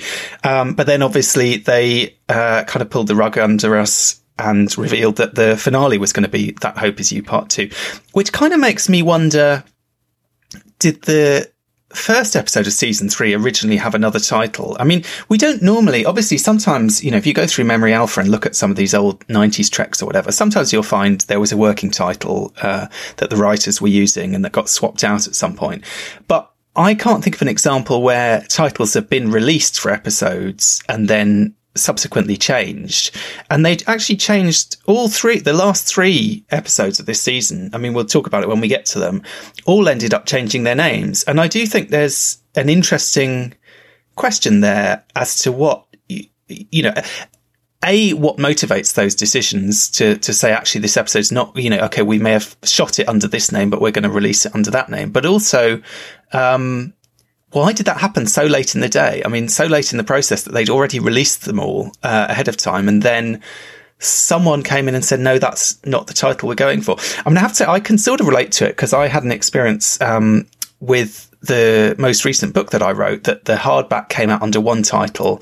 And then for the paperback, they decided to go with a totally different title, which I have to say, I think is quite, I mean, I didn't really mind, but a lot of readers were very confused. Some people ended up buying it twice, which, is not so bad for me, but probably not great for them. I mean, I do think it's kind of confusing when you start messing with titles and changing them. And you do get that with books sometimes when they cross internationally. Like the first Harry Potter book had a different title. The first His Dark Materials book, I think they changed the title for the Americans. We're kind of used to that sort of thing, but changing it sort of fairly publicly, insofar as you've already released the name of the title, and then you're going to say, actually, yeah, we're not calling it that anymore, we're going to call it something else. It's unusual, at least. Yeah, very. I for my upcoming Star Trek book, Star Trek History and Us, I'm actually quite surprised that was the title I suggested, and they've added a bit of a suffix on, but I'm actually quite surprised that they've gone with that title, because in my last book it was completely different, completely changed. Yeah. So it's quite good in that sense. And your book, funnily enough, I remember having a similar experience that the one you've described, because I saw it in Waterstones. I was looking through the books, and it was quite prominently placed, in Waterstones in the history section. Yeah, well, that's always good to hear. It really was. And I was like, oh wow, that's Duncan's book. And then I was like, hang on, that's when the Germans came. Is that a new one? And then it did take me a minute, and then I realised, oh, actually, no, it's Hitler's British Isles, isn't it? That was the first title, wasn't it? Which I think was a better title, I have to say, because I read it in hardcover. In hardback, yes. as Hitler's British Isles, and I thought it was a really good title. So it is strange, and I think for Discovery, I mean, I don't know about you, but I feel like for Discovery and Picard, maybe not Lower Deck so much, but with Discovery and Picard, I feel like if there was ever a Trek era where you could almost not name the episodes and just have them be episode 1, 2, 3, 4, 5, I feel like it would be these kind of seasons, because they're far more in the main connected. I mean, you know what I mean? Like, especially Picard being like a 10-part series. And I know Star Trek would never do that, and I'm glad, because I think episode titles are really important and crucial, but it feels like some of these episodes don't always necessarily stand out in the way that older Star Trek episodes do, in my opinion. So maybe the titles aren't as important to the writers when they first do it, for that reason. Well, that's an interesting question. I wonder also whether it makes a difference. Obviously, back in the day, you're doing 24-ish episodes. You're kind of working all year round, effectively. The writers are churning stuff out and it's going into production straight away. Whereas these days, I think, you could have a situation where the whole season is written all in one go with a short season and the kind of exigencies of production being what they are, especially at the moment where everything's quite up in the air. I wonder whether that makes a difference as well, whether and if you're plotting out an arc from the beginning, at what point another interesting question would be, at what point do the names get attached to these stories? Because they have to have a kind of placeholder. Maybe they don't. Maybe it's just like, okay, you're going to write episode 3, you're going to write episode 4, and so on. But I suspect they have like a kind of shorthand for, right, this is the, if we're talking about Discovery, this is the one on Book's planet. This is the one, which we'll definitely come and talk about with the Vulcans. Do you know what I mean? Like, they're kind of quite. I mean, actually, season 3 of Discovery, in some ways, is more episodic in that I think certainly the early part of that season, it sort of felt like they were going to a different planet each week, and I quite liked that aspect of it. So they felt like they were quite discrete stories in some ways. Anyway, let's kind of move on and talk a little bit about these titles. So That Hope Is You, we mentioned, obviously, the premiere. Again, we've got a personal pronoun. We talked about Into the Forest I Go. Now we've got That Hope Is You. And again, I think it does sort of draw attention to the idea that this is Burnham's story. And obviously this, the hope is you. It is Burnham in this instance, because we hear the quotation from, what's his name? The guy who everyone fell in love with, with his Federation flag and everything. But it's like it's making it quite personal. It's pinning it all on her. It's not even the Discovery is going to save the day. It's Burnham is going to save the day in some slightly not quite defined at this point way. So I suppose that makes sense that we've got another one of these personal pronouns coming in there. In a way, though, I feel like this is slightly different in that when you look at something like Into the Forest I Go, in a way, that feels less about a particular person, specifically Burnham, and more about the pronoun being used in a broader context in almost a characterization of the self, not Burnham specifically, but the self on that journey, that inward journey, as we've talked about. Whereas I feel like that Hope Is You is basically just, the beginning of, Burnham's Mary Sue arc throughout this entire season. I've got big issues with the character of Burnham in season 3 particularly, which I won't necessarily bore people with in this podcast, but I feel like that's a very much on the nose kind of that Hope Is You. I don't really see any broader idea there behind this title except to sort of suggest that, Burnham is the MVP of this show, and it's all going to be pinned on her, and I think that's quite explicit, really. I mean, this is a massive can of worms to be opening at this late stage in the conversation, I think, and maybe this is one we should save really for another episode. Yeah. I think I don't feel as strongly as you do. I think it's quite a controversial issue, this question of whether Burnham is a problem for Discovery. I mean, I like Burnham as a character. I like Sonequa Martin Green. I don't have anything against either of them. I do think it was quite risky what they did with these first 2 episodes, of separating her from the rest of the crew, because they kind of, I suppose they proved 2 things. One, they proved that she can carry the show on her own, which is great, fair enough. But they also proved that the show can work without her, because they took her out of an entire episode, and it, as far as I'm concerned, worked fine.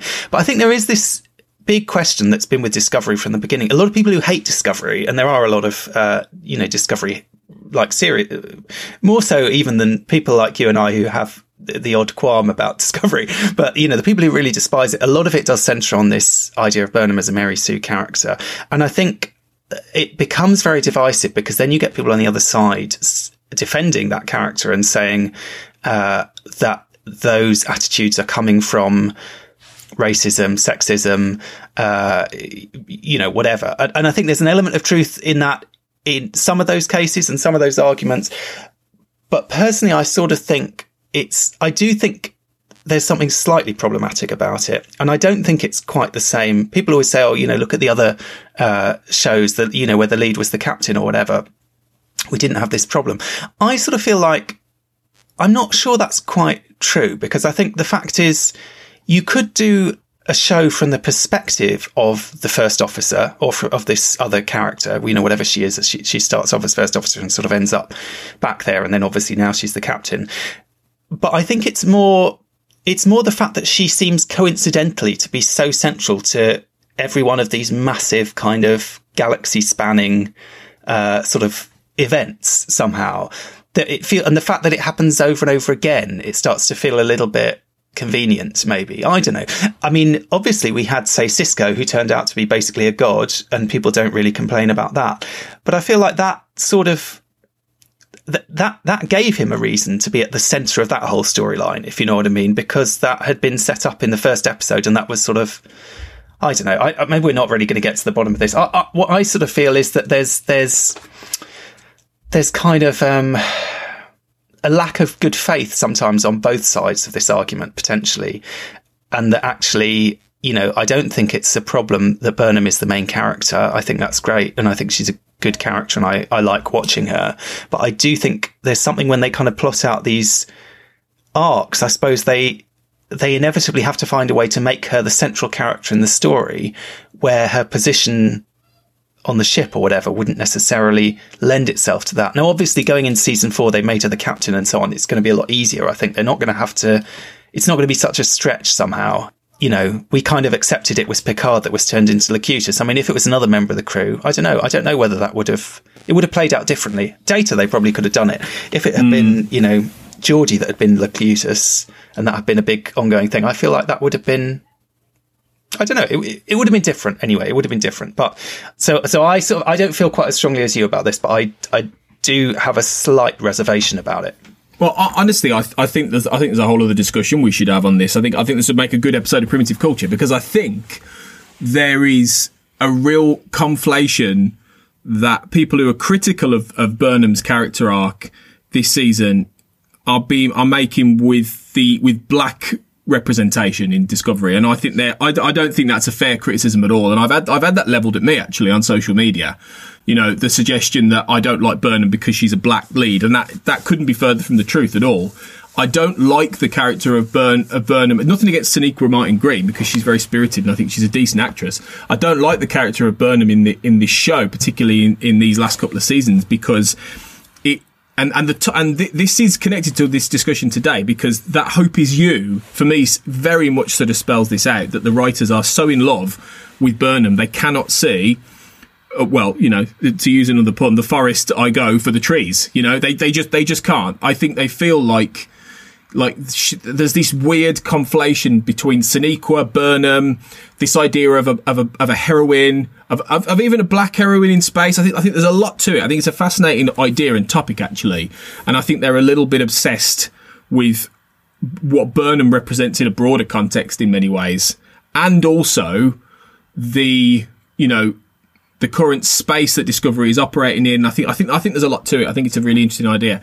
I was convinced that The Burn was going to be about Burnham because of Burn, frankly. I really was. I thought, is this going to be the Burnham, isn't it? And I'm very glad that it wasn't in the end. But you know what I mean? I just think that Hope Is You personalises this in a way that some of those other pronoun episodes were a broader mythical idea. And that's one of the reasons I like season 1, because I think it's doing that in the titles as well as the episodes, and I don't think that's the case here. I just think they love Burnham and they want her to save the universe, really, in many ways. And I can't really get behind that in a Star Trek show, because that was never that's never been what Star Trek is. And I think there's all the other examples that could be cited are very different.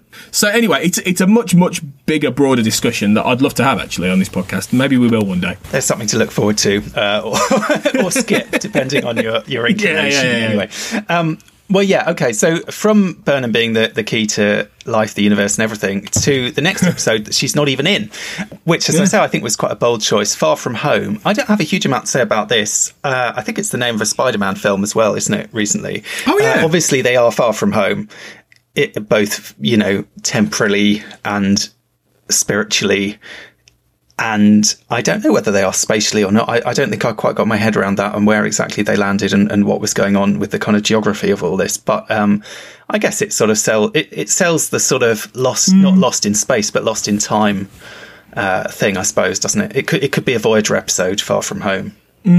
Yeah, I feel like it's fine. I really like that episode, actually. I think it's one of the better ones of the season. But I think it's a perfectly simple, not very sort of layered title. I think a lot of these early episodes of the season, I think a lot of the episodes of the season, again, are fairly standard to the point titles. I think the first 2 episodes actually do. I think they pretty much hit you on the head with, okay, well, that's what this is. So there's not a vast amount to say about it, really. They're certainly less flamboyant than the season 1 episode titles we were talking about earlier, aren't they? I mean, Far From Home, People of Earth, I suppose there's sort of, I quite liked all these episodes, actually. I quite enjoyed them all.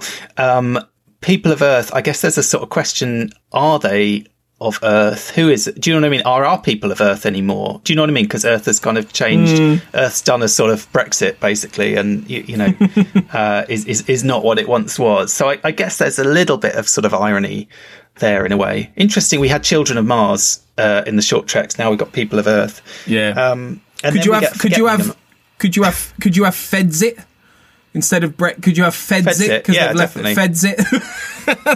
It'd be Earth, isn't it? It's Earth that's exited, so it's Earthxit. Probably doesn't roll off the tongue. I mean, much as I hate Brexit, it does roll off the tongue. I'll give them that. But yeah, it does. Yeah. I think you can thank a tabloid journalist for that, though. Not the architects of Brexit, but. And then we get Forget Me Not, which I think is very simple, nice and simple and kind of touching. Again, interesting episode, quite a moving episode in many ways, and quite a sort of, again, I suppose going for that sort of quite simple, quite sort of quiet title somehow, if you know what I mean. It's not the kind of action adventure, and that is clear from the episode title. I quite like that one. Yeah. The episode was okay. I quite like the title. It has a bit more of a romanticism, fairy tale aspect, I suppose, doesn't it? So it's sort of thing I could have imagined a next gen episode being called, actually, Forget Me Not. You could have it in a double bill with Remember Me, couldn't you? Yeah, yeah, right, exactly. Yeah. No, it's a nice one. Yeah, it's a nice title. Then we get Die Trying. Now, I think that's a great title, actually. Yeah. I feel like that could almost be a DS9 episode. A Klingon episode. A Klingon episode, yeah. Sure. I mean, this actually, though, I think is the episode with the seed bank, isn't it? This is when Arn mysteriously jumped ship about 2 weeks after having been made a series regular, which I did find quite baffling. Really, really odd. What's going on then? Yeah. I assume she's coming back at some point, maybe. I don't know. But yeah, nice title. I suppose it conveys that sort of sense of desperation and the sense that they are in quite a desperate situation, the Discovery crew, I think, and quite, very dislocated, certainly at this early stage of the season, and feeling kind of quite adrift. So I suppose it sort of, it fits with that a little bit. Scavengers seems fairly self-explanatory, I guess. And then I think we get to, this was the absolute, WTF moment of, when they started dropping these episode titles. Yeah. I mean, this can only, this is almost, we talked about Moist Vessel being a kind of trolling title. This is whatever the opposite of trolling is, something that you've released to kind of just make the fandom explode. Yeah. Calling this episode Unification 3 was a very ballsy and I think quite brilliant move in a way, because and there were debates going on about it. Is this going to just be a tease? Is it kind of a bait and switch? Is it actually, are we really going to get a resolution to this Romulan Vulcan question, or is it just? Is it a bit of a trick somehow? Are they just playing with us? Are they toying with us? Is it a joke? But in fact, it is. And so it's a weird example of an episode title that I suppose a little bit like in DS9 you had Who Mourns for Morn, didn't you? Which is kind of riffing on an original series episode title, or even Trials and Tribulations, I guess you could say they did that again. This is one where it's playing on the fact that you remember those next-gen episodes. And of course, when we get to it, we even get to see footage, I think, taken from those next-gen episodes, don't we, in the episode itself? Yeah. I mean, very interesting choice there, I think. Probably probably the most ballsy episode title that Star Trek's come up with for a very long time. Yeah, and deliberately, like you say, for Star Trek fans, particularly, this was my favourite episode of the season, I think, actually, or in my top 3. I actually thought this was a really, really good episode of Star Trek, precisely because it was about a lot of the Star Trek kind of ideas. There was a big debate to it. It was about characters talking and discussing and everything like that, and it was just really well put together. And aside from all of the, things like seeing Leonard Nimoy and that kind of thing, which does give you goosebumps and all that, and the resolution of the Spock, Burnham learning about who Spock becomes and all these kind of things, which are really good, that tie into continuity. It was good that they did actually give the people what they wanted when they saw that title. I think had they tricked us with it, everyone would have gone, "Oh, what they actually did," and it was a good resolution. It was a good story. So yeah, they really, really got that one right. Absolutely. And yeah, it's so, they got away with it. And, they kind of almost might not have done in another context. But I think, and again, it's one of those examples of an unusual thing to do, doing, part 3 of a story that began nearly 30 years ago on a show 3 series back or whatever, 4 series back. It is ballsy. You're absolutely right. And it works. Definitely. I'm kind of curious with that one as well, at what point they came up with the title. I mean, they must have, been working out this episode. Who knows, maybe it had even been written by this point. And at some point, someone must have just had this genius idea and said, and you could kind of almost imagine the excitement in the room when someone makes this suggestion, you know what we could call this one. It probably previously had some, boring Latin title or something. And someone swapped this one in instead. And it is almost it is a kind of tease. It is a sort of in-joke, but it's an in-joke that absolutely is sort of paid off by the episode somehow. After that, we have the Sanctuary, not obviously the DS9 episode Sanctuary, though Discovery does sort of like to borrow DS9 titles, I think, and just ever so slightly repurpose them. The Sanctuary sounds like it could be from Enterprise as well, actually. It sounds a very Enterprise, early Enterprise season title, yeah. But fairly nondescript, I suppose, that one. You're right, sort of fairly Berman era. Then we have Terra Firma. Now, this, I think, was another inspired episode title, and I can't believe that, well, I certainly didn't. I don't think anyone guessed what this 2-part episode was going to be about that I know of, and I can't believe now that we didn't get it. Do you know what I mean? That we didn't see it, because in some ways it seems so obvious. It's got the word terror in there. We've even had a group called Terror Prime in Enterprise, who have similar kind of sort of fascistic leanings, I suppose, to the mirror universe. But I just kind of assumed it's called Terra Firma because they're going to go back to Earth, and it's going to be about settling down on Earth, or kind of connecting to their I don't know, whatever. They're meeting up with their descendants, kind of stopping for a moment and kind of pausing. It's going to be one of those kind of things, or something's going to go on Earth. The fact that Terra Firma refers to the Terran Empire, I just think was astonishing. And this was one of those kind of twists that they got away with, that I think whatever you think of those 2 episodes, and I know some people love them, some people not so keen on them, that was quite an amazing twist. And they've done it twice now, Discovery. I mean, when they took us to the Mirror Universe in the first season, it was a bit of a kind of jolt, although the way things had played out, people had been sort of starting to predict it. Doing it again now, I think everyone was kind of blindsided by it, as far as I can see. And I think coming up with a title that, obviously they had to have a title that didn't totally tip their hand, so there's no mirror puns here. It's not through the looking glass again or whatever, and yet something that you look back on and you think, why did we not get that? It's so obvious. It was a brilliant move here. Yeah, definitely. And I mean, I'm fairly lukewarm on pretty much all of the actual Mirror Universe stuff. I think this was like my point where I thought, that is enough now. That's it. I am happily done with all of this. But all of the other stuff around it with the Guardian of Forever and all that, wonderful, great stuff. And like. But yeah, you're right. I had exactly the same thought about Terra Firma in that I thought it was going to be about Earth. I thought it might have been the next part in the Earth story after People of Earth. I thought it might be part of an arc they were doing and that kind of thing, because obviously the title in Latin is Solid Earth. So, a very, very good little bit of wrong foot in there, actually. So very smart. Absolutely. Yeah, I appreciate what they did there. Now, after that, we have the first of these episodes that changed the title. I guess for the Discovery kind of this season ends with effectively a 3-parter, doesn't it? The 3-part storyline which deals with the origin of the burn.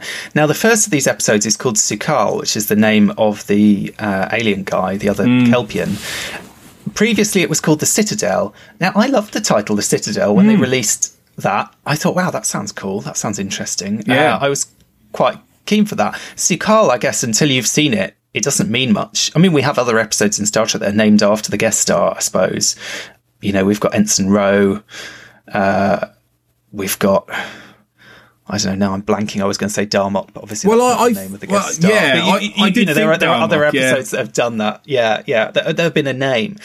I don't know. I wonder why they changed this one, because I quite like the Citadel, but for whatever reason they decided Sukal was better. Maybe they thought that it wasn't enough of like a Citadel. Maybe they just looked at it and thought maybe there isn't enough here to sort of for that title to make sense. I don't know. But like you say, that it is a little bit more descriptive and elegant. Whereas, like you say, Sukal could mean anything. Sukal could be a ship, it could be a planet, it could be a nebula. It doesn't have to be a person. So, yeah. But luckily, it turned out it was a really, really good episode. So, luckily, it all turned out okay in the end. And then we have, I think, maybe the most interesting change with the next episode, There Is a Tide. Now, this originally was called The Good of the People. Yes, so this is a quotation from Cicero, the good of the people is the greatest law. Now, I guess this is kind of referring to the sort of negotiations going on for this peace treaty, maybe, that is kind of going on in this episode. I assume that's sort of what we're alluding to here. Now, interestingly, so you've got a Roman title, effectively, though not, thankfully, delivered in Latin this time. And then they switched to a Shakespearean title, There Is a Tide. But the quotation, There Is a Tide, comes from the play Julius Caesar. So although it's a Shakespearean title, it's a Roman... it's a sort of Roman sentiment. There is a tide in the affairs of men which, taken at the flood, leads on to fortune. So this sort of idea of seizing the moment, seizing the opportunity, which I suppose I can sort of understand the switch. it suggests a bit more action somehow. I mean, The Good of the People does sound a bit like a kind of morality play or something, doesn't it? It sounds a bit like, isn't there an Ibsen play called something like that? It sounds like it's going to be quite people in rooms arguing over things somehow. Whereas There Is a Tide, especially with that ... sounds a little bit more like something is about to happen. Do you know what I mean? There's a kind of imminent kind of action of some kind. So I can kind of understand that switch. But just, I find it interesting that they went from one kind of Roman saying to another, effectively. Well, I think what's interesting about it is that, like, had the episode perhaps been a lot more based around what I think is perhaps the most interesting scene, which is the stuff between Admiral, what's his name? The Admiral, and Dadmiral. Hunky Dadmiral, yeah. Hunky Dadmiral. Admiral Vance. And that's the one. And Osyra, which was very much all about, politics and how suddenly Osyra happens to be a senator in some sort of, actual government, which was bonkers because she's basically been like a catsuit gangster all season. I mean, it didn't make any sense, but it was a very interesting conversation. And I wonder if the episode had been more geared onto that axis, The Good of the People would have made more sense as a title if it had been a little bit more meditative as an episode. But it's basically Die Hard, isn't it? This episode in many ways, it's John Burnham McClane on Discovery saving the ship. So There Is a Tide, definitely, like you say, it implies more action, it's more suspense, it's more drama. I mean, it's a really good title, but it's, and it's ominous, it suggests something coming, it suggests something powerful happening. So I like it. Is it particularly, resonant for what happens? I don't know. I don't really know if it makes... I mean, we've talked about how the Discovery Season 1 titles made real thematic resonant sense. I don't really know if this does, as much as maybe they think it does or they want it to, I think that's a fair point, yes. It's a good title in the abstract. I think in a year's time, we might be struggling to remember what happened in that episode. And obviously that's not a problem that's unique to Discovery. There are... Oh yeah, you could easily have a pub quiz of Star Trek episode titles, and pick some slightly less well known ones and ask people what happened in them, and a lot of us probably would struggle. Yeah. I think that's an interesting point. It's kind of an evocative quotation, but does it really latch onto the episode enough to work in that way as a title? Then obviously we get to the finale, That Hope Is You Part 2. We talked about what on earth was going on there? Were we ever going to get part 2? Well, now we did, and it was the episode that was previously called Outside. Now, Outside presumably was keeping the focus on Sukal, and the idea, I assume the Outside was referring to him leaving his sort of created world and kind of experiencing the world outside in some ways. Obviously, That Hope Is You brings the focus again back onto Burnham, which, maybe is appropriate for the show. Outside does feel a very low-key title to end the season on somehow. I think I actually think in this instance I can see why they did it. I think maybe it was a good decision. But maybe it was also, maybe they were holding out part 2 till the next season, or who knows, till 3 seasons down the line or something like that. And the fans just got so confused and were worrying about it so much that they decided to change it. I don't know. I'm curious, but for whatever reason, someone decided that would be a good... Or maybe, actually, to be honest, maybe episode 1 was called That Hope Is You. Maybe episode 1 was called That Hope Is You. All these other episodes had their own names, including Outside. And then at some point, someone said, hey, why don't we make that first episode of part 1, and we'll call this part 2, and it will feel like we've wrapped the season up somehow because we've bookended it like that. On the other hand, if that's the case, then why did they release the wrong old title? Was that just someone screwed up in the PR department, or what?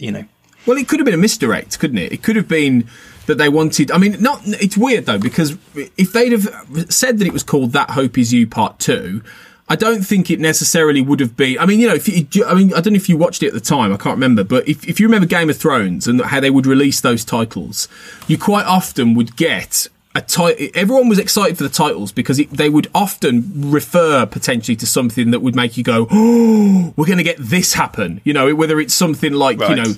the Battle of the Bastards, for instance. Now, everyone who knows that show in the books, they know what the Battle of the Bastards would mean, and it's this, and it, so when you get those titles, it makes sense, and there's an anticipation. I don't really know if That Hope Is You Part 2 is an anticipatory title, except the only thing being is, it links back to the premiere, but the premiere and the finale are so far away in many ways from each other. In many ways, it's not like part 1. It's not like they start. Well, okay, here's an example, right? It's not like. Have you seen Hannibal, the TV show? No, I haven't. Right. Okay. Well, I won't spoil anything, but at the very beginning of Hannibal, it's sort of there's a flash forward to what happens at the end of season 2, and the very beginning of season 2 begins with what goes on at the end, and it is the most exciting. And you're like, what the hell is going on? And then it makes sense by the end. Now, if they'd have done something like that, where part 1 was almost a massive cliffhanger, and then you go into the next episode of season 3. And it sort of goes back maybe in time or whatever, and then you're seeing the build up. I would understand why That Hope Part 2, That Hope Is You Part 2 would be like, oh, we're going to get the next bit of this. But it doesn't do that. So I don't really know why you'd keep it secret. What I do like about it is what you said though, the bookend. Taking aside all the Burnham stuff, I like the idea that it kind of contains the season in its own little box, because what I'd hope is that season 4, having set everything up by the end, and really gives them carte blanche to go off and do something completely different now, to sort of, really go off and explore this future galaxy and do some really new storylines. And I really hope it does. So you could almost say that this sort of brackets season 3 in its own way, in quite a nice way, actually. So on that basis, I like it. And it's definitely more evocative than Outside, which is just, it could be anything, couldn't it? It sets us up. And it's true, maybe in part 1, the hope is Burnham for kind of, I don't know, bringing the Federation, the ideals of the Federation back somehow. By the end, it's also the hope of the Discovery crew. She's their captain. I don't know. Do you know what I mean? There's there is a sense that finale, that season 3 finale, is almost getting us to the point where, there was all this debate about, she's the main character, but she's not the captain, blah, blah, blah. And now, of course, she is the captain. So it's like, this is the point where most Star Trek series start from, really, and all this stuff, all this past is prologue. And, maybe season 4 is going to be where we, maybe season 4 is going to be where the story, as it kind of goes on, starts. Like the toys are all in the right places in the box. Who knows? Although maybe. I think currently Saru is off the ship, and who knows what's going to go on there. So there's plenty more to deal with. But yeah, obviously we will find out in due course. I mean, they're filming at the moment. Eventually we'll get to see those episodes, and before we get to see those episodes, we'll get to see the titles for those episodes, and we can speculate wildly about what they might or might not be referring to, and then see whether we got it right or not. Duncan, I can't wait for That Hope Is You Part 3, quite frankly. Absolutely. Part 4, 5, 6, I mean, they got four My Struggles, didn't they? Yeah. Exactly. Yeah. Maybe they'll all just be That Hope Is You from now on. I'm pretty sure if Gillian Anderson had agreed, there'd be at least, another couple of My Struggles out there. But, My Struggle 5 and 6. Yeah, sadly. Who knows? Well, anyway, as and when these episodes are released and these titles are released, maybe we will come back to this ongoing series and pick up where we leave off here. But for now, that is it. That is Star Trek. That is 801 episodes of Star Trek, I think. Obviously, we haven't talked about all of them. We've skipped over quite a few, but those were the highlights. As ever, we would love to hear any thoughts that any listeners have in the Babel Conference on Facebook about anything we failed to pick up on, any thoughts more generally about this issue of naming and titles and what it's all about and why we've spent such an inordinate amount of time talking about it. It'd be, good to continue the conversation, because one of the things that I have really enjoyed with this series is the kind of feedback that we've got on some of the episodes, and particularly the things that we might have missed or not thought of, or kind of other people who have different interpretations of particular titles and their relationship to the episodes. It's all quite fascinating, and sometimes they're things that I think you don't even realise that you've been making a certain assumption in the back of your mind.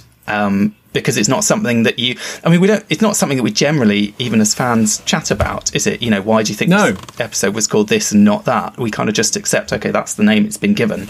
And we don't really look into it. But sometimes I think it can be illuminating to, have a think about, someone made this decision to slap this name on this particular story, and what might they have been thinking when they did that, and what impact does that have on us watching the story and how we receive it. Yeah, we've got quite a lot of mileage out of it in that context, more than you might have thought when we first started, actually. So it's been a really, I know I haven't been on every single one of these, but I think I've done them, I think something like 4 out of 5 of them maybe with you, but it's been 4 out of 7 even, but it's been it's been really good. It's been really good to look at Star Trek through this prism, actually, because it does illuminate things you wouldn't have thought of. But I think we might have to wait a while before. Although I was going to say maybe not, but given the amount of Star Trek they're churning out these days, especially once COVID's all done, and they've we might be getting up to 30, 40 episodes a year, of Star Trek. So maybe more. Who knows? So it might be before we know it, we'll be back for part 8. Could be sooner than we think. But anyway, in the meantime, it's a pleasure as always to have you on the show, Tony, and talk to you again next time. Yeah, look forward to it. Thanks. Check out all these shows and join the conversation about your favourite corner of the Star Trek universe and beyond. You'll find us wherever you get your podcasts. If you're an Apple user, be sure to hit the subscribe button in Apple Podcasts on iPhone, iPad, or Apple TV, or the desktop iTunes app to get the latest episodes as soon as they're published. And please leave us a star rating and a written review. If you're not an Apple user, we've got you covered as well. You can find our shows on Google Play Music, Stitcher, TuneIn, Spreaker, SoundCloud, Windows Phone, in most third-party apps, and you can stream and download the MP3 file from our website or grab the RSS link. We'd love to hear your thoughts on today's show, and there are many ways for you to do that. The best place to join in the larger conversation is the Babel Conference, our listeners group on Facebook. Just type Babel, B-A-B-E-L, into the search field on Facebook and it should come right up. If you'd like to send us an email, you can use the form on our website at trek.fm/contact. Choose to send to a show and select Primitive Culture, and that will come right to us. You can also find the network on Twitter at TrekFM and on Facebook at facebook.com/TrekFM. If you'd like to help us keep all our shows coming to you each week, you can become a patron of the network on Patreon. Visit patreon.com/TrekFM. That's patreon.com/TrekFM to get all the details. Perks include early access to episodes, exclusive content, producer credits, and more, available through our special patrons website, Patron Zone. It requires a great deal of money to produce, host, and distribute these shows each month, so we really appreciate any support you can give us, and we hope you'll join the team. Again, you can find all our details at patreon.com/TrekFM. We'd like to take a moment now to thank our associate producers on Primitive Culture, Amy Nelson, Clara Cook, and Tony Black. Amy is a presenter of many other shows on the network, and you can find her on Twitter at Miss Amy Nelson. Clara and Tony were 2 of the former co-hosts of this show, and they'll be popping back from time to time. You can find Clara on Twitter at ClaraJeanMC, and Tony at AJ Black Writer.